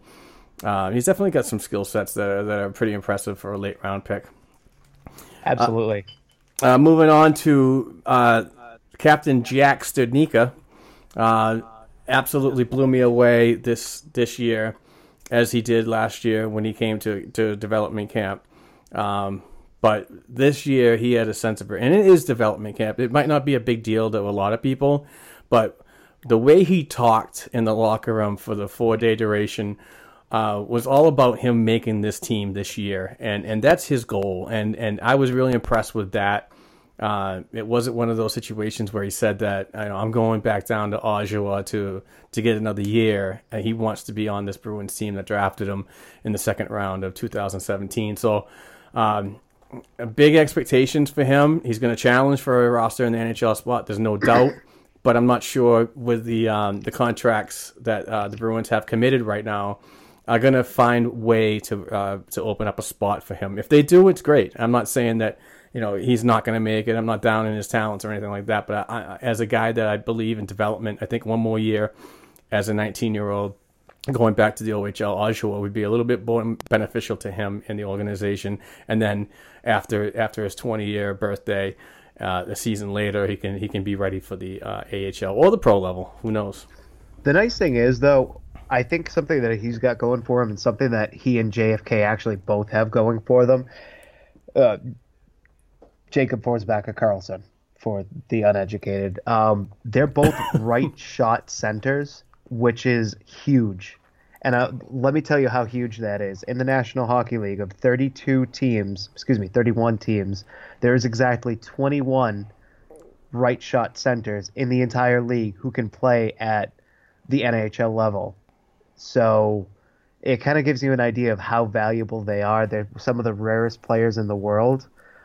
I think both of them, both JFK and Jack Studnicka, have that going for them because it's huge. It's just another way that you can mess with the other team because a lot of the centers are left-handed. So to have, the Bruins already have Patrice Bergeron and David Krejci as right shot centers, and we have two of the best. But for them to go out and pick two high-level centers who are also right shot, it shows a lot of forethought on the Bruins' part, and I think that that's going to be an asset that in the future will help Jack Studnicka out a lot because to have something innate like that about you, it kind of transcends skill level. It transcends maybe some things that you can develop. It's just something that you already have and that you can do well. So I like that about him. I think that that's going to help him in the future. Yeah, and he had a career year last year with Oshawa as the captain, first year captain, having 72 points in 66 games. So he's definitely and a good career too. In the OHL, he's got 150 points in 192 career games. So impressive. He's primed for success. Yep. I think he can absolutely challenge for a roster spot, but like you said, maybe he won't get it just because of the way that things are structured right now. Yep. We got to move on to defensemen now, and I don't know why I messed up, but we are going to go to Mr. Axel Andersson, a second-round pick of the Bruins at 57 of this year's draft. Real surprise to me as an 18-year-old kid. Seems to have a lot of what the Bruins really like in developing players because they immediately signed him to an entry-level contract right after camp ended. Almost like the contract was right there. So it remains to be seen where he's going to go, whether he goes back to Europe or one of the teams that took him in the import draft in the CHL. But I liked his game. I liked the way he skated. He moved. The puck possession was really good. Really intelligent looking up ice for that tape-to-tape stretch pass. That was one of my favorite things to see. But also how he was in tight situations as a defenseman. The game's growing and the skill is always being one-upped year to year.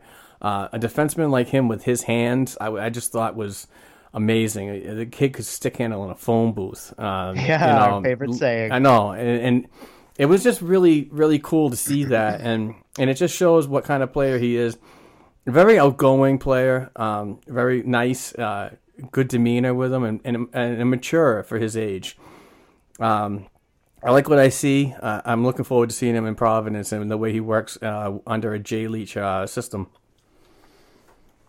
I could honestly, another thing that I really liked about him, I know that we talk about his skating, but if you looked at his stride, I have never seen a more fluid, like that should be in an art museum somewhere. It was just that good. You watched him and he just took right off. His short game was amazing. He just explodes in different directions, seemingly effortlessly. So when he was advertised as a smooth skating or a explosive or elite skating, that's not an exaggeration. He is the real deal when it comes to skating. I think out of all of the prospects that I saw there, I liked his skating talents the best. He absolutely has it. He's a smooth, fluid skating defenseman that can really move the puck. And you really saw that when he was playing in the scrimmages on Friday. He really seemed to kind of take all the drills that he's been doing, take all the information that he's been getting from the coaches and the feedback, and it seemed to kind of all click together. And I think that's exactly why that he got that contract. That, and also it could be he might actually end up in one of those the CHL developmental leagues, because there's kind of a slide rule with the ELC where he's under contract, but it doesn't apply until a certain point. So you're basically getting 5 years out of a quote 3-year ELC. Yep. So maybe Sweeney's kind of swindling the system a little bit. Yeah. And he played well over in the Super Elite League in the J20 in Sweden. I think that, Sweden. He had 31 points in 42 games, 6 goals, 25 assists, so that's pretty impressive. Moving on to another defenseman on the list is Victor Berglund. I like this player just because this is the type of player that PJ Axelson really went to bat for at the draft table and in pre-draft discussions about adding players in the 2017 draft. He was picked in the 7th round, so he's got some good mobility. He's got good size at 6 feet and 170 pounds. He could use a little more weight, but I liked his maneuverability in tight situations. I like the way he positions himself at the top of the key, not afraid to take a shot. But I don't really get to see a lot of these European players in game action, so these development camp times are good for me to gauge on what kind of player they are and what kind of skill set they bring. But without seeing a lot of game time action, I really can't give a proper evaluation, a personal proper evaluation by all means. But moving on to Victor, I'm sorry. Wow, I'm killing it with these names. Daniel Bukash. Hey, that's like your first mistake. I think you're okay. I know, but I don't know what it is, but I move on from one to the other, and I kind of jumped the gun. But Daniel Bukash was playing for the Western Hockey League's Brandon Wheat Kings and was released, not because he was his bad play, but it moved, by moving him, it created a position to get another European player on, because teams are only allowed to have 2 imports, so they had to make room. Right. But I believe that he is either going to be going to Europe and play hockey, or he can go to the Kingston Frontenacs. I'm sorry, was it? No, he was with the Brandon Wheat Kings, and then he got picked up by Kitchener. No, that was Axel Anderson. Who? Oh, Niagara Ice Dogs. Thank you. Yeah. No, it's like it's an OHL team, but I can't remember the name of it off the top of my head. So if he wants to report and stay in North America, that'd be cool for him. He'll get the good experience in the OHL, which is probably the one of the better of the 3 leagues. But yeah, I mean, he's a good kid. What'd you think of him? He's a good kid, but there's something missing. He's a very raw talent, and I'm not sure that he's ever going to move past that rawness. I think there's always just going to be a level of polish that he won't be able to get on his game. I mean, he's rangy, he's a big-bodied defenseman, but I think he's got a lot of work ahead of him, and if he ever makes it to the show, it's going to be very late in his career. Right. I can't put my finger on it, Mark. I'm sorry. I don't think my talent evaluation's quite to the specificity of picking out what exactly is wrong with his game, but I think it's a lack of hockey IQ. It's that kind of nebulous ability to see the ice in its entirety and know not just where the puck should go, but where you should go after the puck goes where it does. Yep. I'm just not exactly sure that he has the capacity to move that from, say, the developmental leagues, even into the AHL. I think he might go back to Europe and might stay there. Or I could be completely wrong. He puts it all together and he becomes our next stud defenseman. So no, that's fair. I appreciate the honesty. Right now I don't see it. So if he puts it together in the future, great. He's another late round pick that worked out extremely well. But I think the likelihood of that happening is slim to none. All right, how about moving down to Dustin McFall? Oh, I like Dustin. Why don't you go ahead with this? Dustin was very honest with me, and that's what I liked about him, was that he was enthusiastic to talk. He was a little rough around the edges in terms of his skills and maybe sensing where to go, but he was very honest with me, and he was very honest with himself.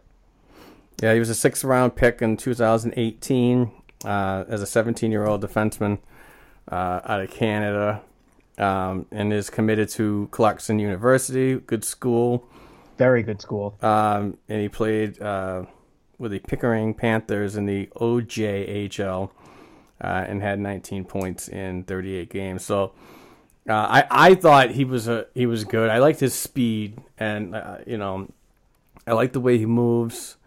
And his transition time is good. Once he gets the puck, it's time to get the wheels turning and move it as fast as possible out of the zone, whether it be him carrying it or snapping that pass up the boards or up the middle to get the play moving east to west. So I think his decision making is there, but it needs to come quicker. Yeah. If you catch my drift, like, he knows what to do.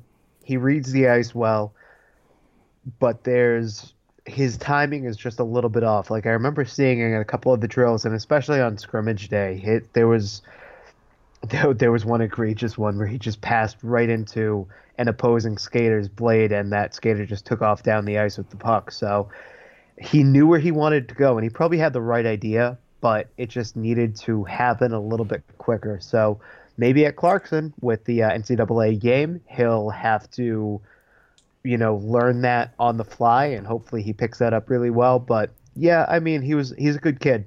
And the nice thing about him, though, is I think I brought this up. He's the youngest guy out there by far. Like, he's playing with guys who are almost a year older than him. So he's got a lot of time to develop and to grow.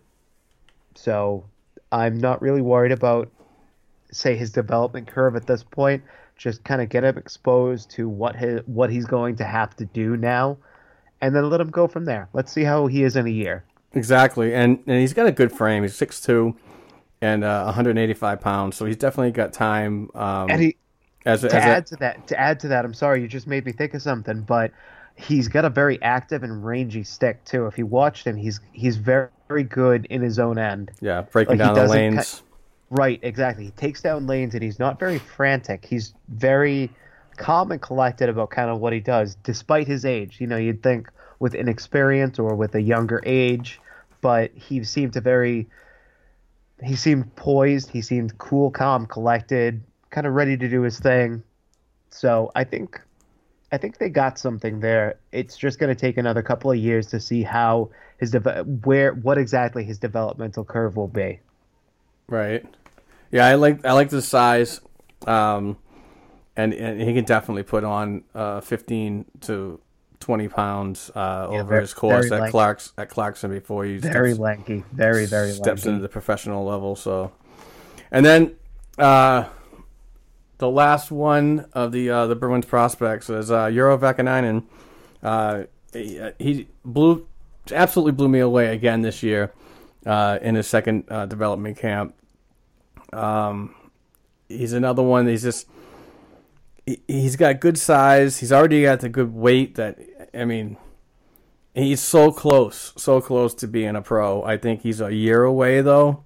Yeah, definitely. I mean, while I'm excited about him as much as you are.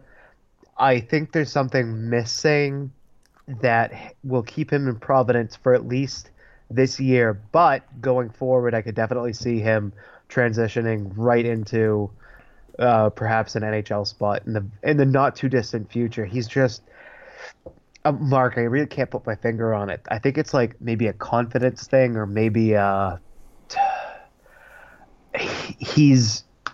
he knows what he needs to do, but he needs to have that kind of execution, that more aggressive, that more assertiveness about him. Yeah, absolutely. And that's all confidence and growth in his game. It doesn't hurt to go down to the lower levels of development and work on those things. Absolutely. I mean, look what I always use Jake DeBrusk as a perfect example. If he didn't go to the AHL for a full season, I don't think you saw the year that he had last season in the NHL. I think that it's just something that, with me, I think it's very important. And to go down to Providence and learn the system and smaller ice of North America, I think Euro is going to be a great player. And actually, you had a really good interview with him, and we'll play that right now.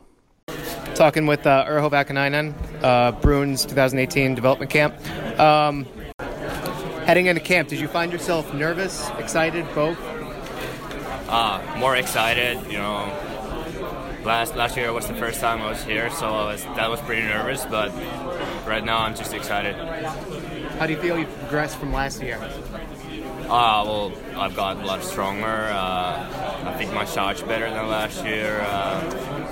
Just overall, my game has developed a lot. I had much playing time in Finland, and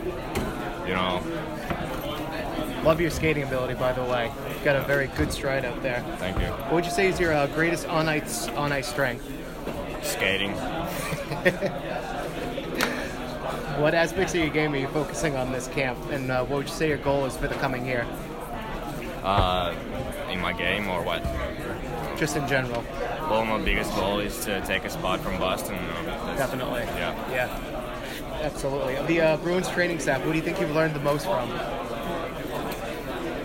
Well, like I said in the previous interview, we have a good skating coach. I like his drills. He has taught me a couple of things, so I did that. It really keeps you on your toes. Yeah. Is there a player that's currently on the team, or past, present, future, that you kind of like to model your game after? Well, I don't have anyone from Boston, but I like to watch Roman Josti. He's really good.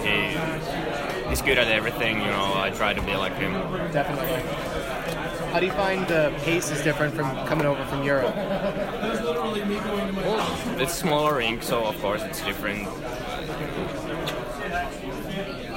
They're fast players in Europe too, so you make the most of the space that you're getting. Yeah, well, the rink makes the difference. Definitely. So.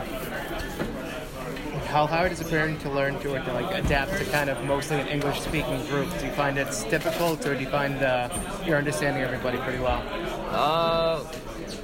You get better at it every year. We had 5 or 6 guys from North America in our Finnish team, so I spoke a lot of English with them. So got a lot of practice coming. Yeah, for awesome. Sure. Thanks, sir. I appreciate it. Thank you. He was funny. I really liked Euro, and and the way he kind of came back at a couple of the questions that you said, especially the one about skating. He's like, "What's your favorite thing besides just skating? What's your favorite thing about?" And he was like, "Skating." But he's a good guy. He's definitely going to be an asset in the future. I look forward to seeing him at whatever level, but. Solid addition. He's definitely got the top end skill set. He just needs to figure out how to put it all together. I wish I could figure out exactly what I'm trying to say. He just needs to figure out how to put the puzzle pieces together to make that complete picture of a player that he can be, because he absolutely can. His ceiling's really high. It's just figuring out, okay, we're starting at point A now. How do we get to point Z where Urho is a complete player? Yeah, absolutely. And you're right, the AHL will absolutely be an asset to him. And for people out there who think, oh, he's going to start his career in the minors, well, yeah, there's been a lot of great players that have started their careers out in the minors. Just because a player spends a year or 2 or 3 even down there is not a bad thing if that's what they need for their development.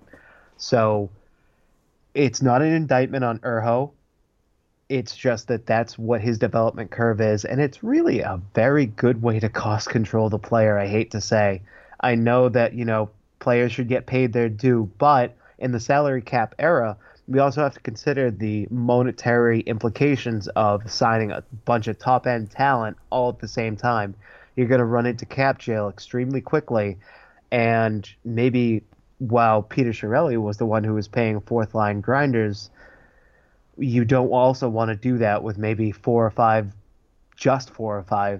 top-end players. So I'm okay with the development curve that Urho's on because it's gonna benefit us in the long run. So to people who say, oh, why'd you draft this guy? Just think of the big picture. Don't exactly look at the immediate, like 2018, 2019. Start looking more ahead towards the future and think of the overarching plan that Sweeney's building, because I think he's building almost a dynastic contender that's going to be good for year after year after year after year, while also being free of cap jail.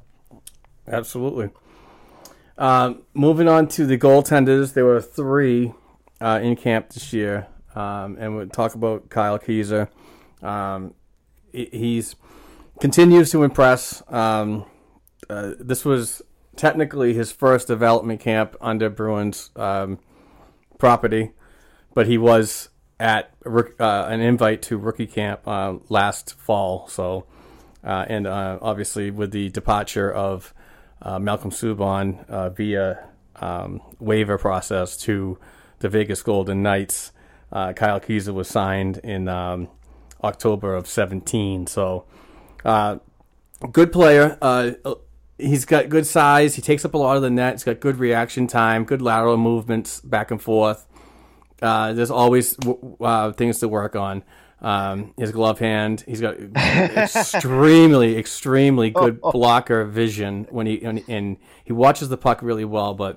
And we're going to be saying that a lot. There's a lot of glove hands during this week of development camp that we were just like, wow, you really should have had that one. But no knock on them for trying, and because they're much better than they're just still developing and they're a hell of a lot better than we are. So I like Kyle a lot. He's a good kid, very outgoing, a pleasure to talk to, and definitely going to be one of those players that's going to head back to Oshawa because he's 19, and there's no room at the NHL level for him. So development time back in Oshawa is much needed. So I like him. I really want to see him work on his, like you said, glove hand, but I also want to see him work on his rebounds. Some of the rebounds that he gave up were a little worrisome, but interestingly enough, something that I saw during, yet again, the scrimmage day was he's got kind of a clutch gene about him in that he comes up with a lot of big saves, and they're not big saves because he was out of position and he needed to scramble back.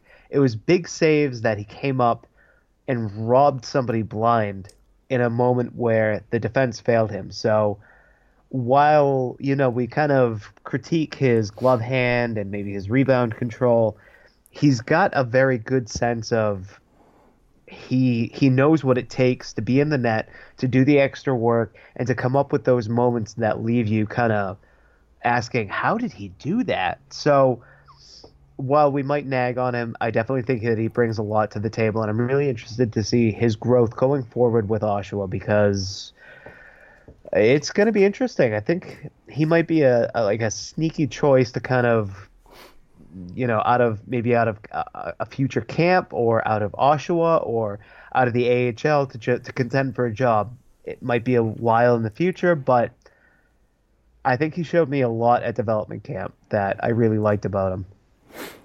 And moving on to the second goaltender, and one of our favorites, because he's such a good kid when he I know when exactly he talks. Who you're talking about. And that's Jeremy Swayman. He played for the University of Maine Black Bears last season as a freshman, and really took over the starting role over Robert McGovern, who was there for 2 seasons prior.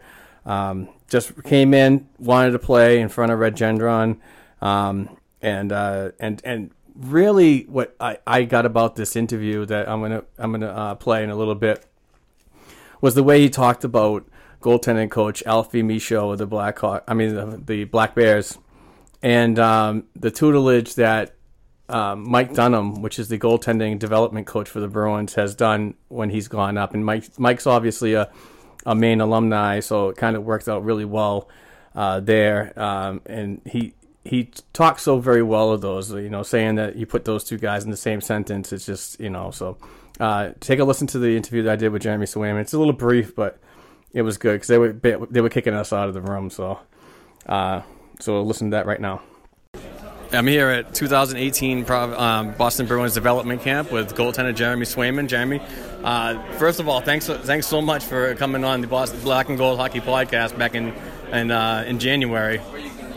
Absolutely. No, it was a tremendous honor to be a part of that, and I think being the first one is something special. So I was happy to be a part of that, and it's great to finally meet you in person and get rolling with development camp here. Absolutely, yeah, it was really badass for you to come on, because you were our first prospect, so I mean it was a first all around. I wanted to talk about last year at UMaine, and you pretty much blew a lot of people's expectations away in your freshman year. I really wanted to concentrate on how Mike Dunham and Alfie Michaud have brought like that professional kind of feeling into the tutelage that you need to move on and the hard work that it's needed to be an NHL player. Well, you say those two names in one sentence, and you can get anything from that. The two of those guys together, having the opportunity to work with them personally is not like nothing else. They've given me all the mementos I need to elevate my game and get to the pro level, and I've soaked everything up like a sponge that they've told me. And again, the relationship is just starting. And Alfie Michaud, I keep in contact with him once a week, even on the off season, and it just it shows. Not only does he care about you as a hockey player, but he cares about you as a person. And I know that Mike Dunham has the same feeling in that sense as well, and so I'm very fortunate to have those two on my side, and I plan to keep that relationship strong throughout my career. Awesome. Expectations for next season? Obviously a better year, but are you going to do anything differently over this off season to prepare for sophomore year? Absolutely. No, I definitely want to increase everything on my off ice. When that comes to weightlifting, to the cardio, and as well as get on the ice and work on my edge work and my hands as well. And so I do expect a lot of success in the next season to come. I know we have a lot of tools coming to our team and that are already on our team to get that to happen, and I'm very excited for what's to come, and I'm going to do everything I can to get to that level. Awesome, Jeremy. Thank you very much. Yeah, I appreciate it. Like I said, he's got just a vibe to him that a bad day can be a good day, and I like what I see. He's a project. He's a work in progress. No matter what, he's still got at least 3 more seasons at the University of Maine, so that's good. We can look forward to that, and he might transition to the pro level. Good. Well, goaltenders like Tuukka Rask might not be around anymore. I know a lot of fans love hearing that from me, but the haters anyway. But I think he's going to work well, and the way he's working with these goaltending coaches. And speaking of Alfie Michaud, I was kind of really sad to see that rumor has it that Alfie signed a deal with the Vancouver Canucks to be their goaltending coach. So I think I read about that. Yeah, he's leaving the University of Maine to go to the pro level. Most likely will be with the the Utica Comets.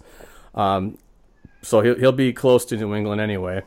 But I mean, congratulations to him nonetheless. Oh yeah, absolutely. Because the way that Jeremy Swayman talks about him, it's almost the way that you'd revere kind of an idol, kind of a big figure in your life, which is absolutely amazing. I mean, like you were saying, Swayman talks about him as if he was almost like a revered family member or somebody in just who's reached another level of kind of closeness with Swayman, that he's not only coached him about his like his goaltending, but about his life as well, just how to be a player on the ice and off the ice. And that's definitely reflected. I mean, Mark, you were telling me, I think it was off the air, in fact, how Swayman was saying, how Swayman was not only, he's never met you in person, but he recognized you and was like, "Hey, come on over, like let's chit chat." And with me, it was the same way. There was that sense of recognition. There was that kind of brightening of his persona where he was like, "Look, I remember you. I saw you in Providence. Hey, how are you? How are you doing? Right. How's your summer been going?" And I'm like, "What? I'm asking you these questions, bud. What are you talking about?" So, well, as you heard in the interview I did, he was so appreciative that I wanted to talk to him back in January when I reached out and just said, "Hey, you're one of my favorite prospects. I'd love to get you on the show." And he's like, "Anytime." And I made the time, and he absolutely committed to it. I asked him, I said, "I'll be at development camp." And he's like, "Make sure you send me a message so I can come out and greet you." At that time, I didn't know that I was going to have special access to the locker room over this duration of development camp. But when I was in the room and he got done talking to somebody, I believe he was talking to Matt Kalman, and I was just sitting there waiting, he just looked over and said, "Mark, finally great to meet you." And I was just kind of blown away that I didn't even talk to him about meeting, but he just kind of recognized me and welcomed me right over to a couple minute conversation, which I thought was pretty cool and a class act, to be honest. And it's really cool because not only is he a good person off the ice, but he's an amazing goaltender too. Yeah, he's really fun to watch. He's got some really good skills that are really impressing a lot of the Bruins management and media.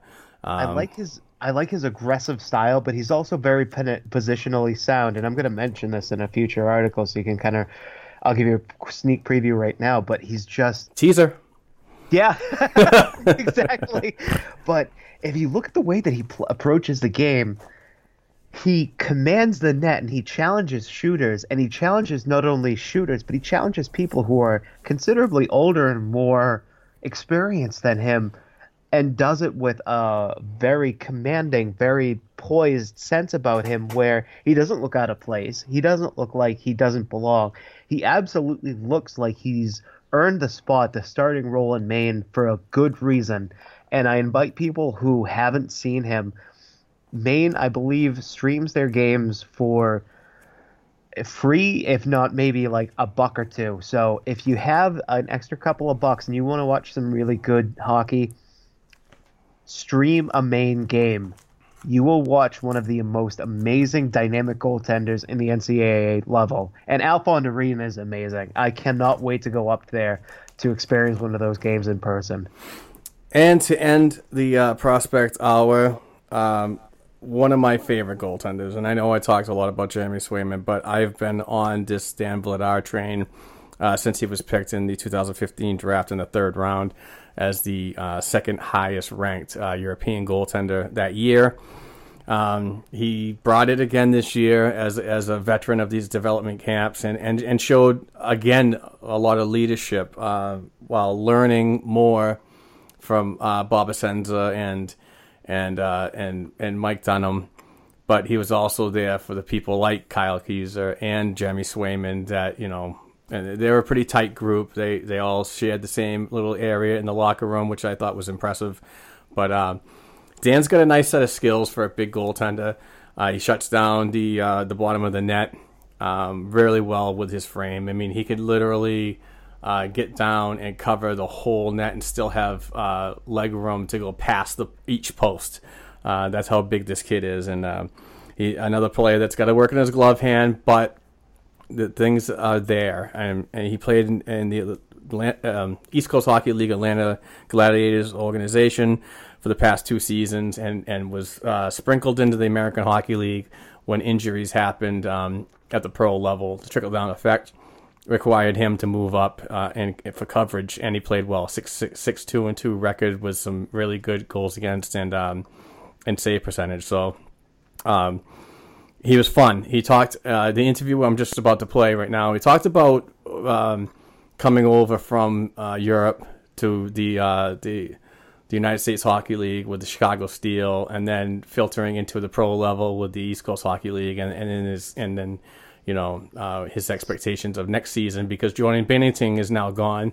He signed a contract to go back to his St. Louis Blues organization, and those guys have now their own American Hockey League team, which they didn't have last year. They had their franchise sprinkled all over the American Hockey League, looking for ice time to keep them playing. So he's definitely going back. So Vladar's going to be up full time next season, sharing the duties with Zane McIntyre. So check out this audio I have of Dan Vladar. It was really fun to talk to him, and he's such a good kid.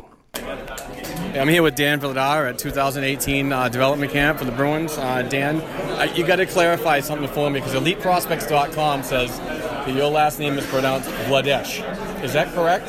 Yeah, it's in Czech language, but I feel like for you guys it might be easier Vladar. Vladar, yeah. Much easier. With R at the end, yeah. Absolutely. So it might be easier for you. Thank you for clarifying that. Tell me about your game coming over from the European style, bigger ice. Big ice doesn't really matter to a goaltender, but coming over and then playing a year in the Chicago Steel in the United States Hockey League. Yeah. How does that transition prepare you for the East Coast League, and you played for the 2 years, and now hopefully a permanent position in the Providence Bruins?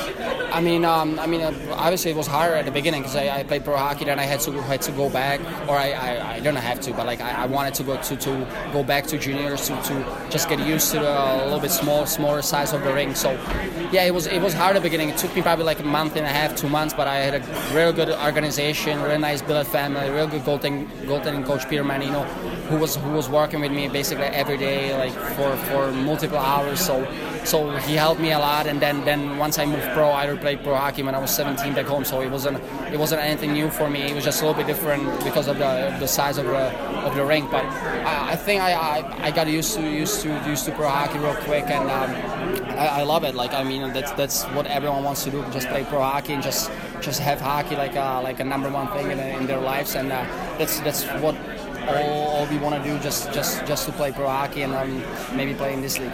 And speaking of getting work done and learning, how much have you learned from Mike Dunham, who was hired last year to be a goaltender consultant or a development coach? So he's a great person. Like, I remember when he played in NHL, or either when he played a World Championship in Czech, I was watching him. So yeah, he's a great person. We were in touch 3-4 times a week, and every single question that I had, I just called him or FaceTime or text him, and he was always on his phone. I got a response in like an hour. So it was great. Like, he came down to visit me, or either when I was in Providence, I spent the time with him, or when he came down to Atlanta. So it was a real good year for me. I think I developed like as a goaltender, and he was helping me with every single thing. With the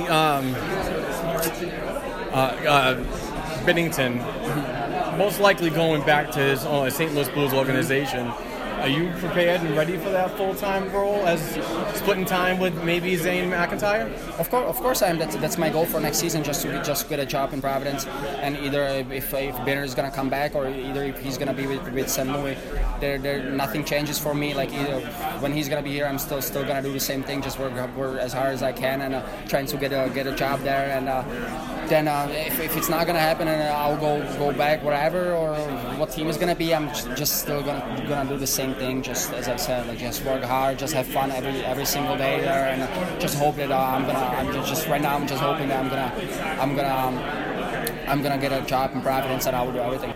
I'm good. Yeah, awesome. Thank you very much. Appreciate it. Thanks. Take care. Nice to meet you. Nice to meet you too.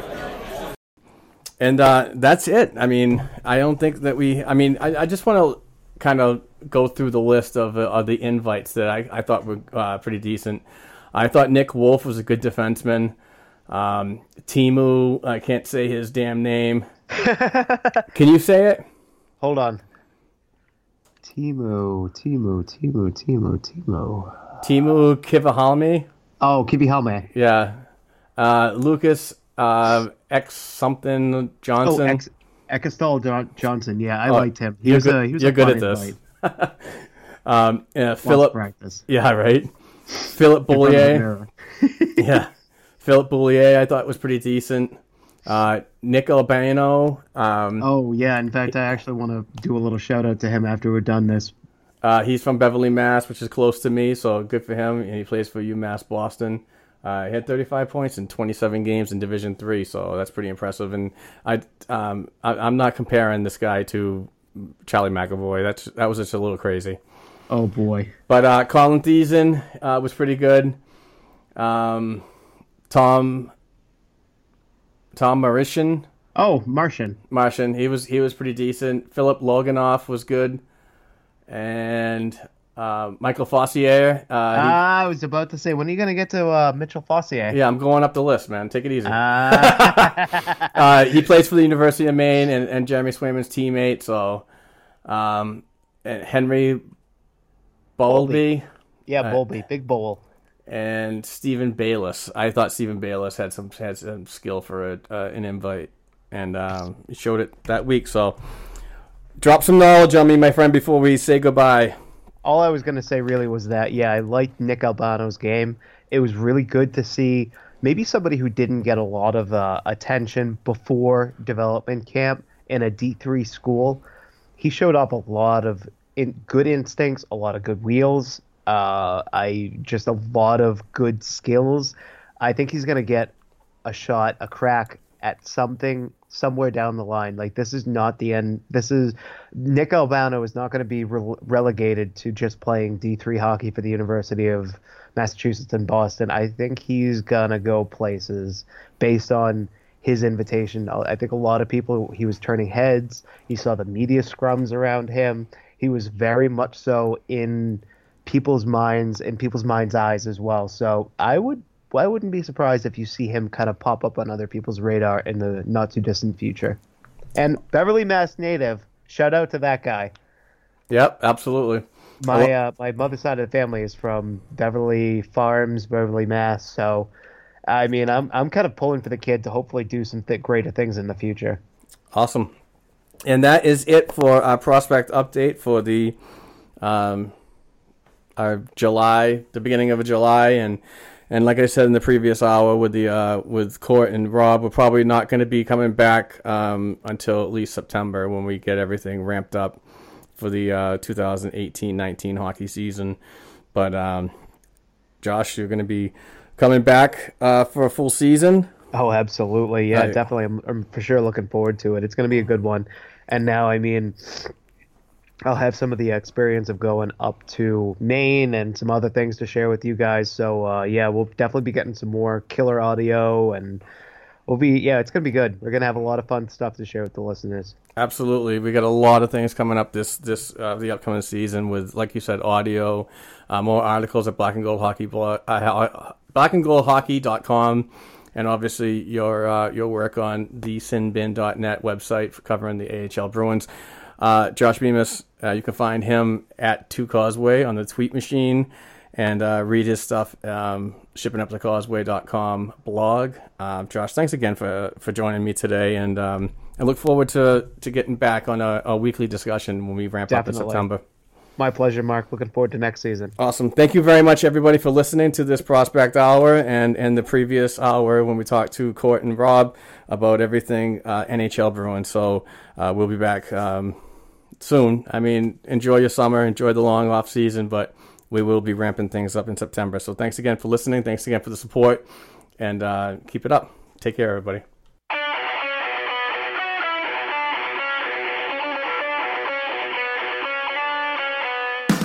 Thanks for tuning in to this week's show. You can follow the guys on Twitter at blackandgold277, at Court Lalonde, and at Rob40Bruins. You can also send us an email to the show's account at blackandgoldhockeyblog@gmail.com.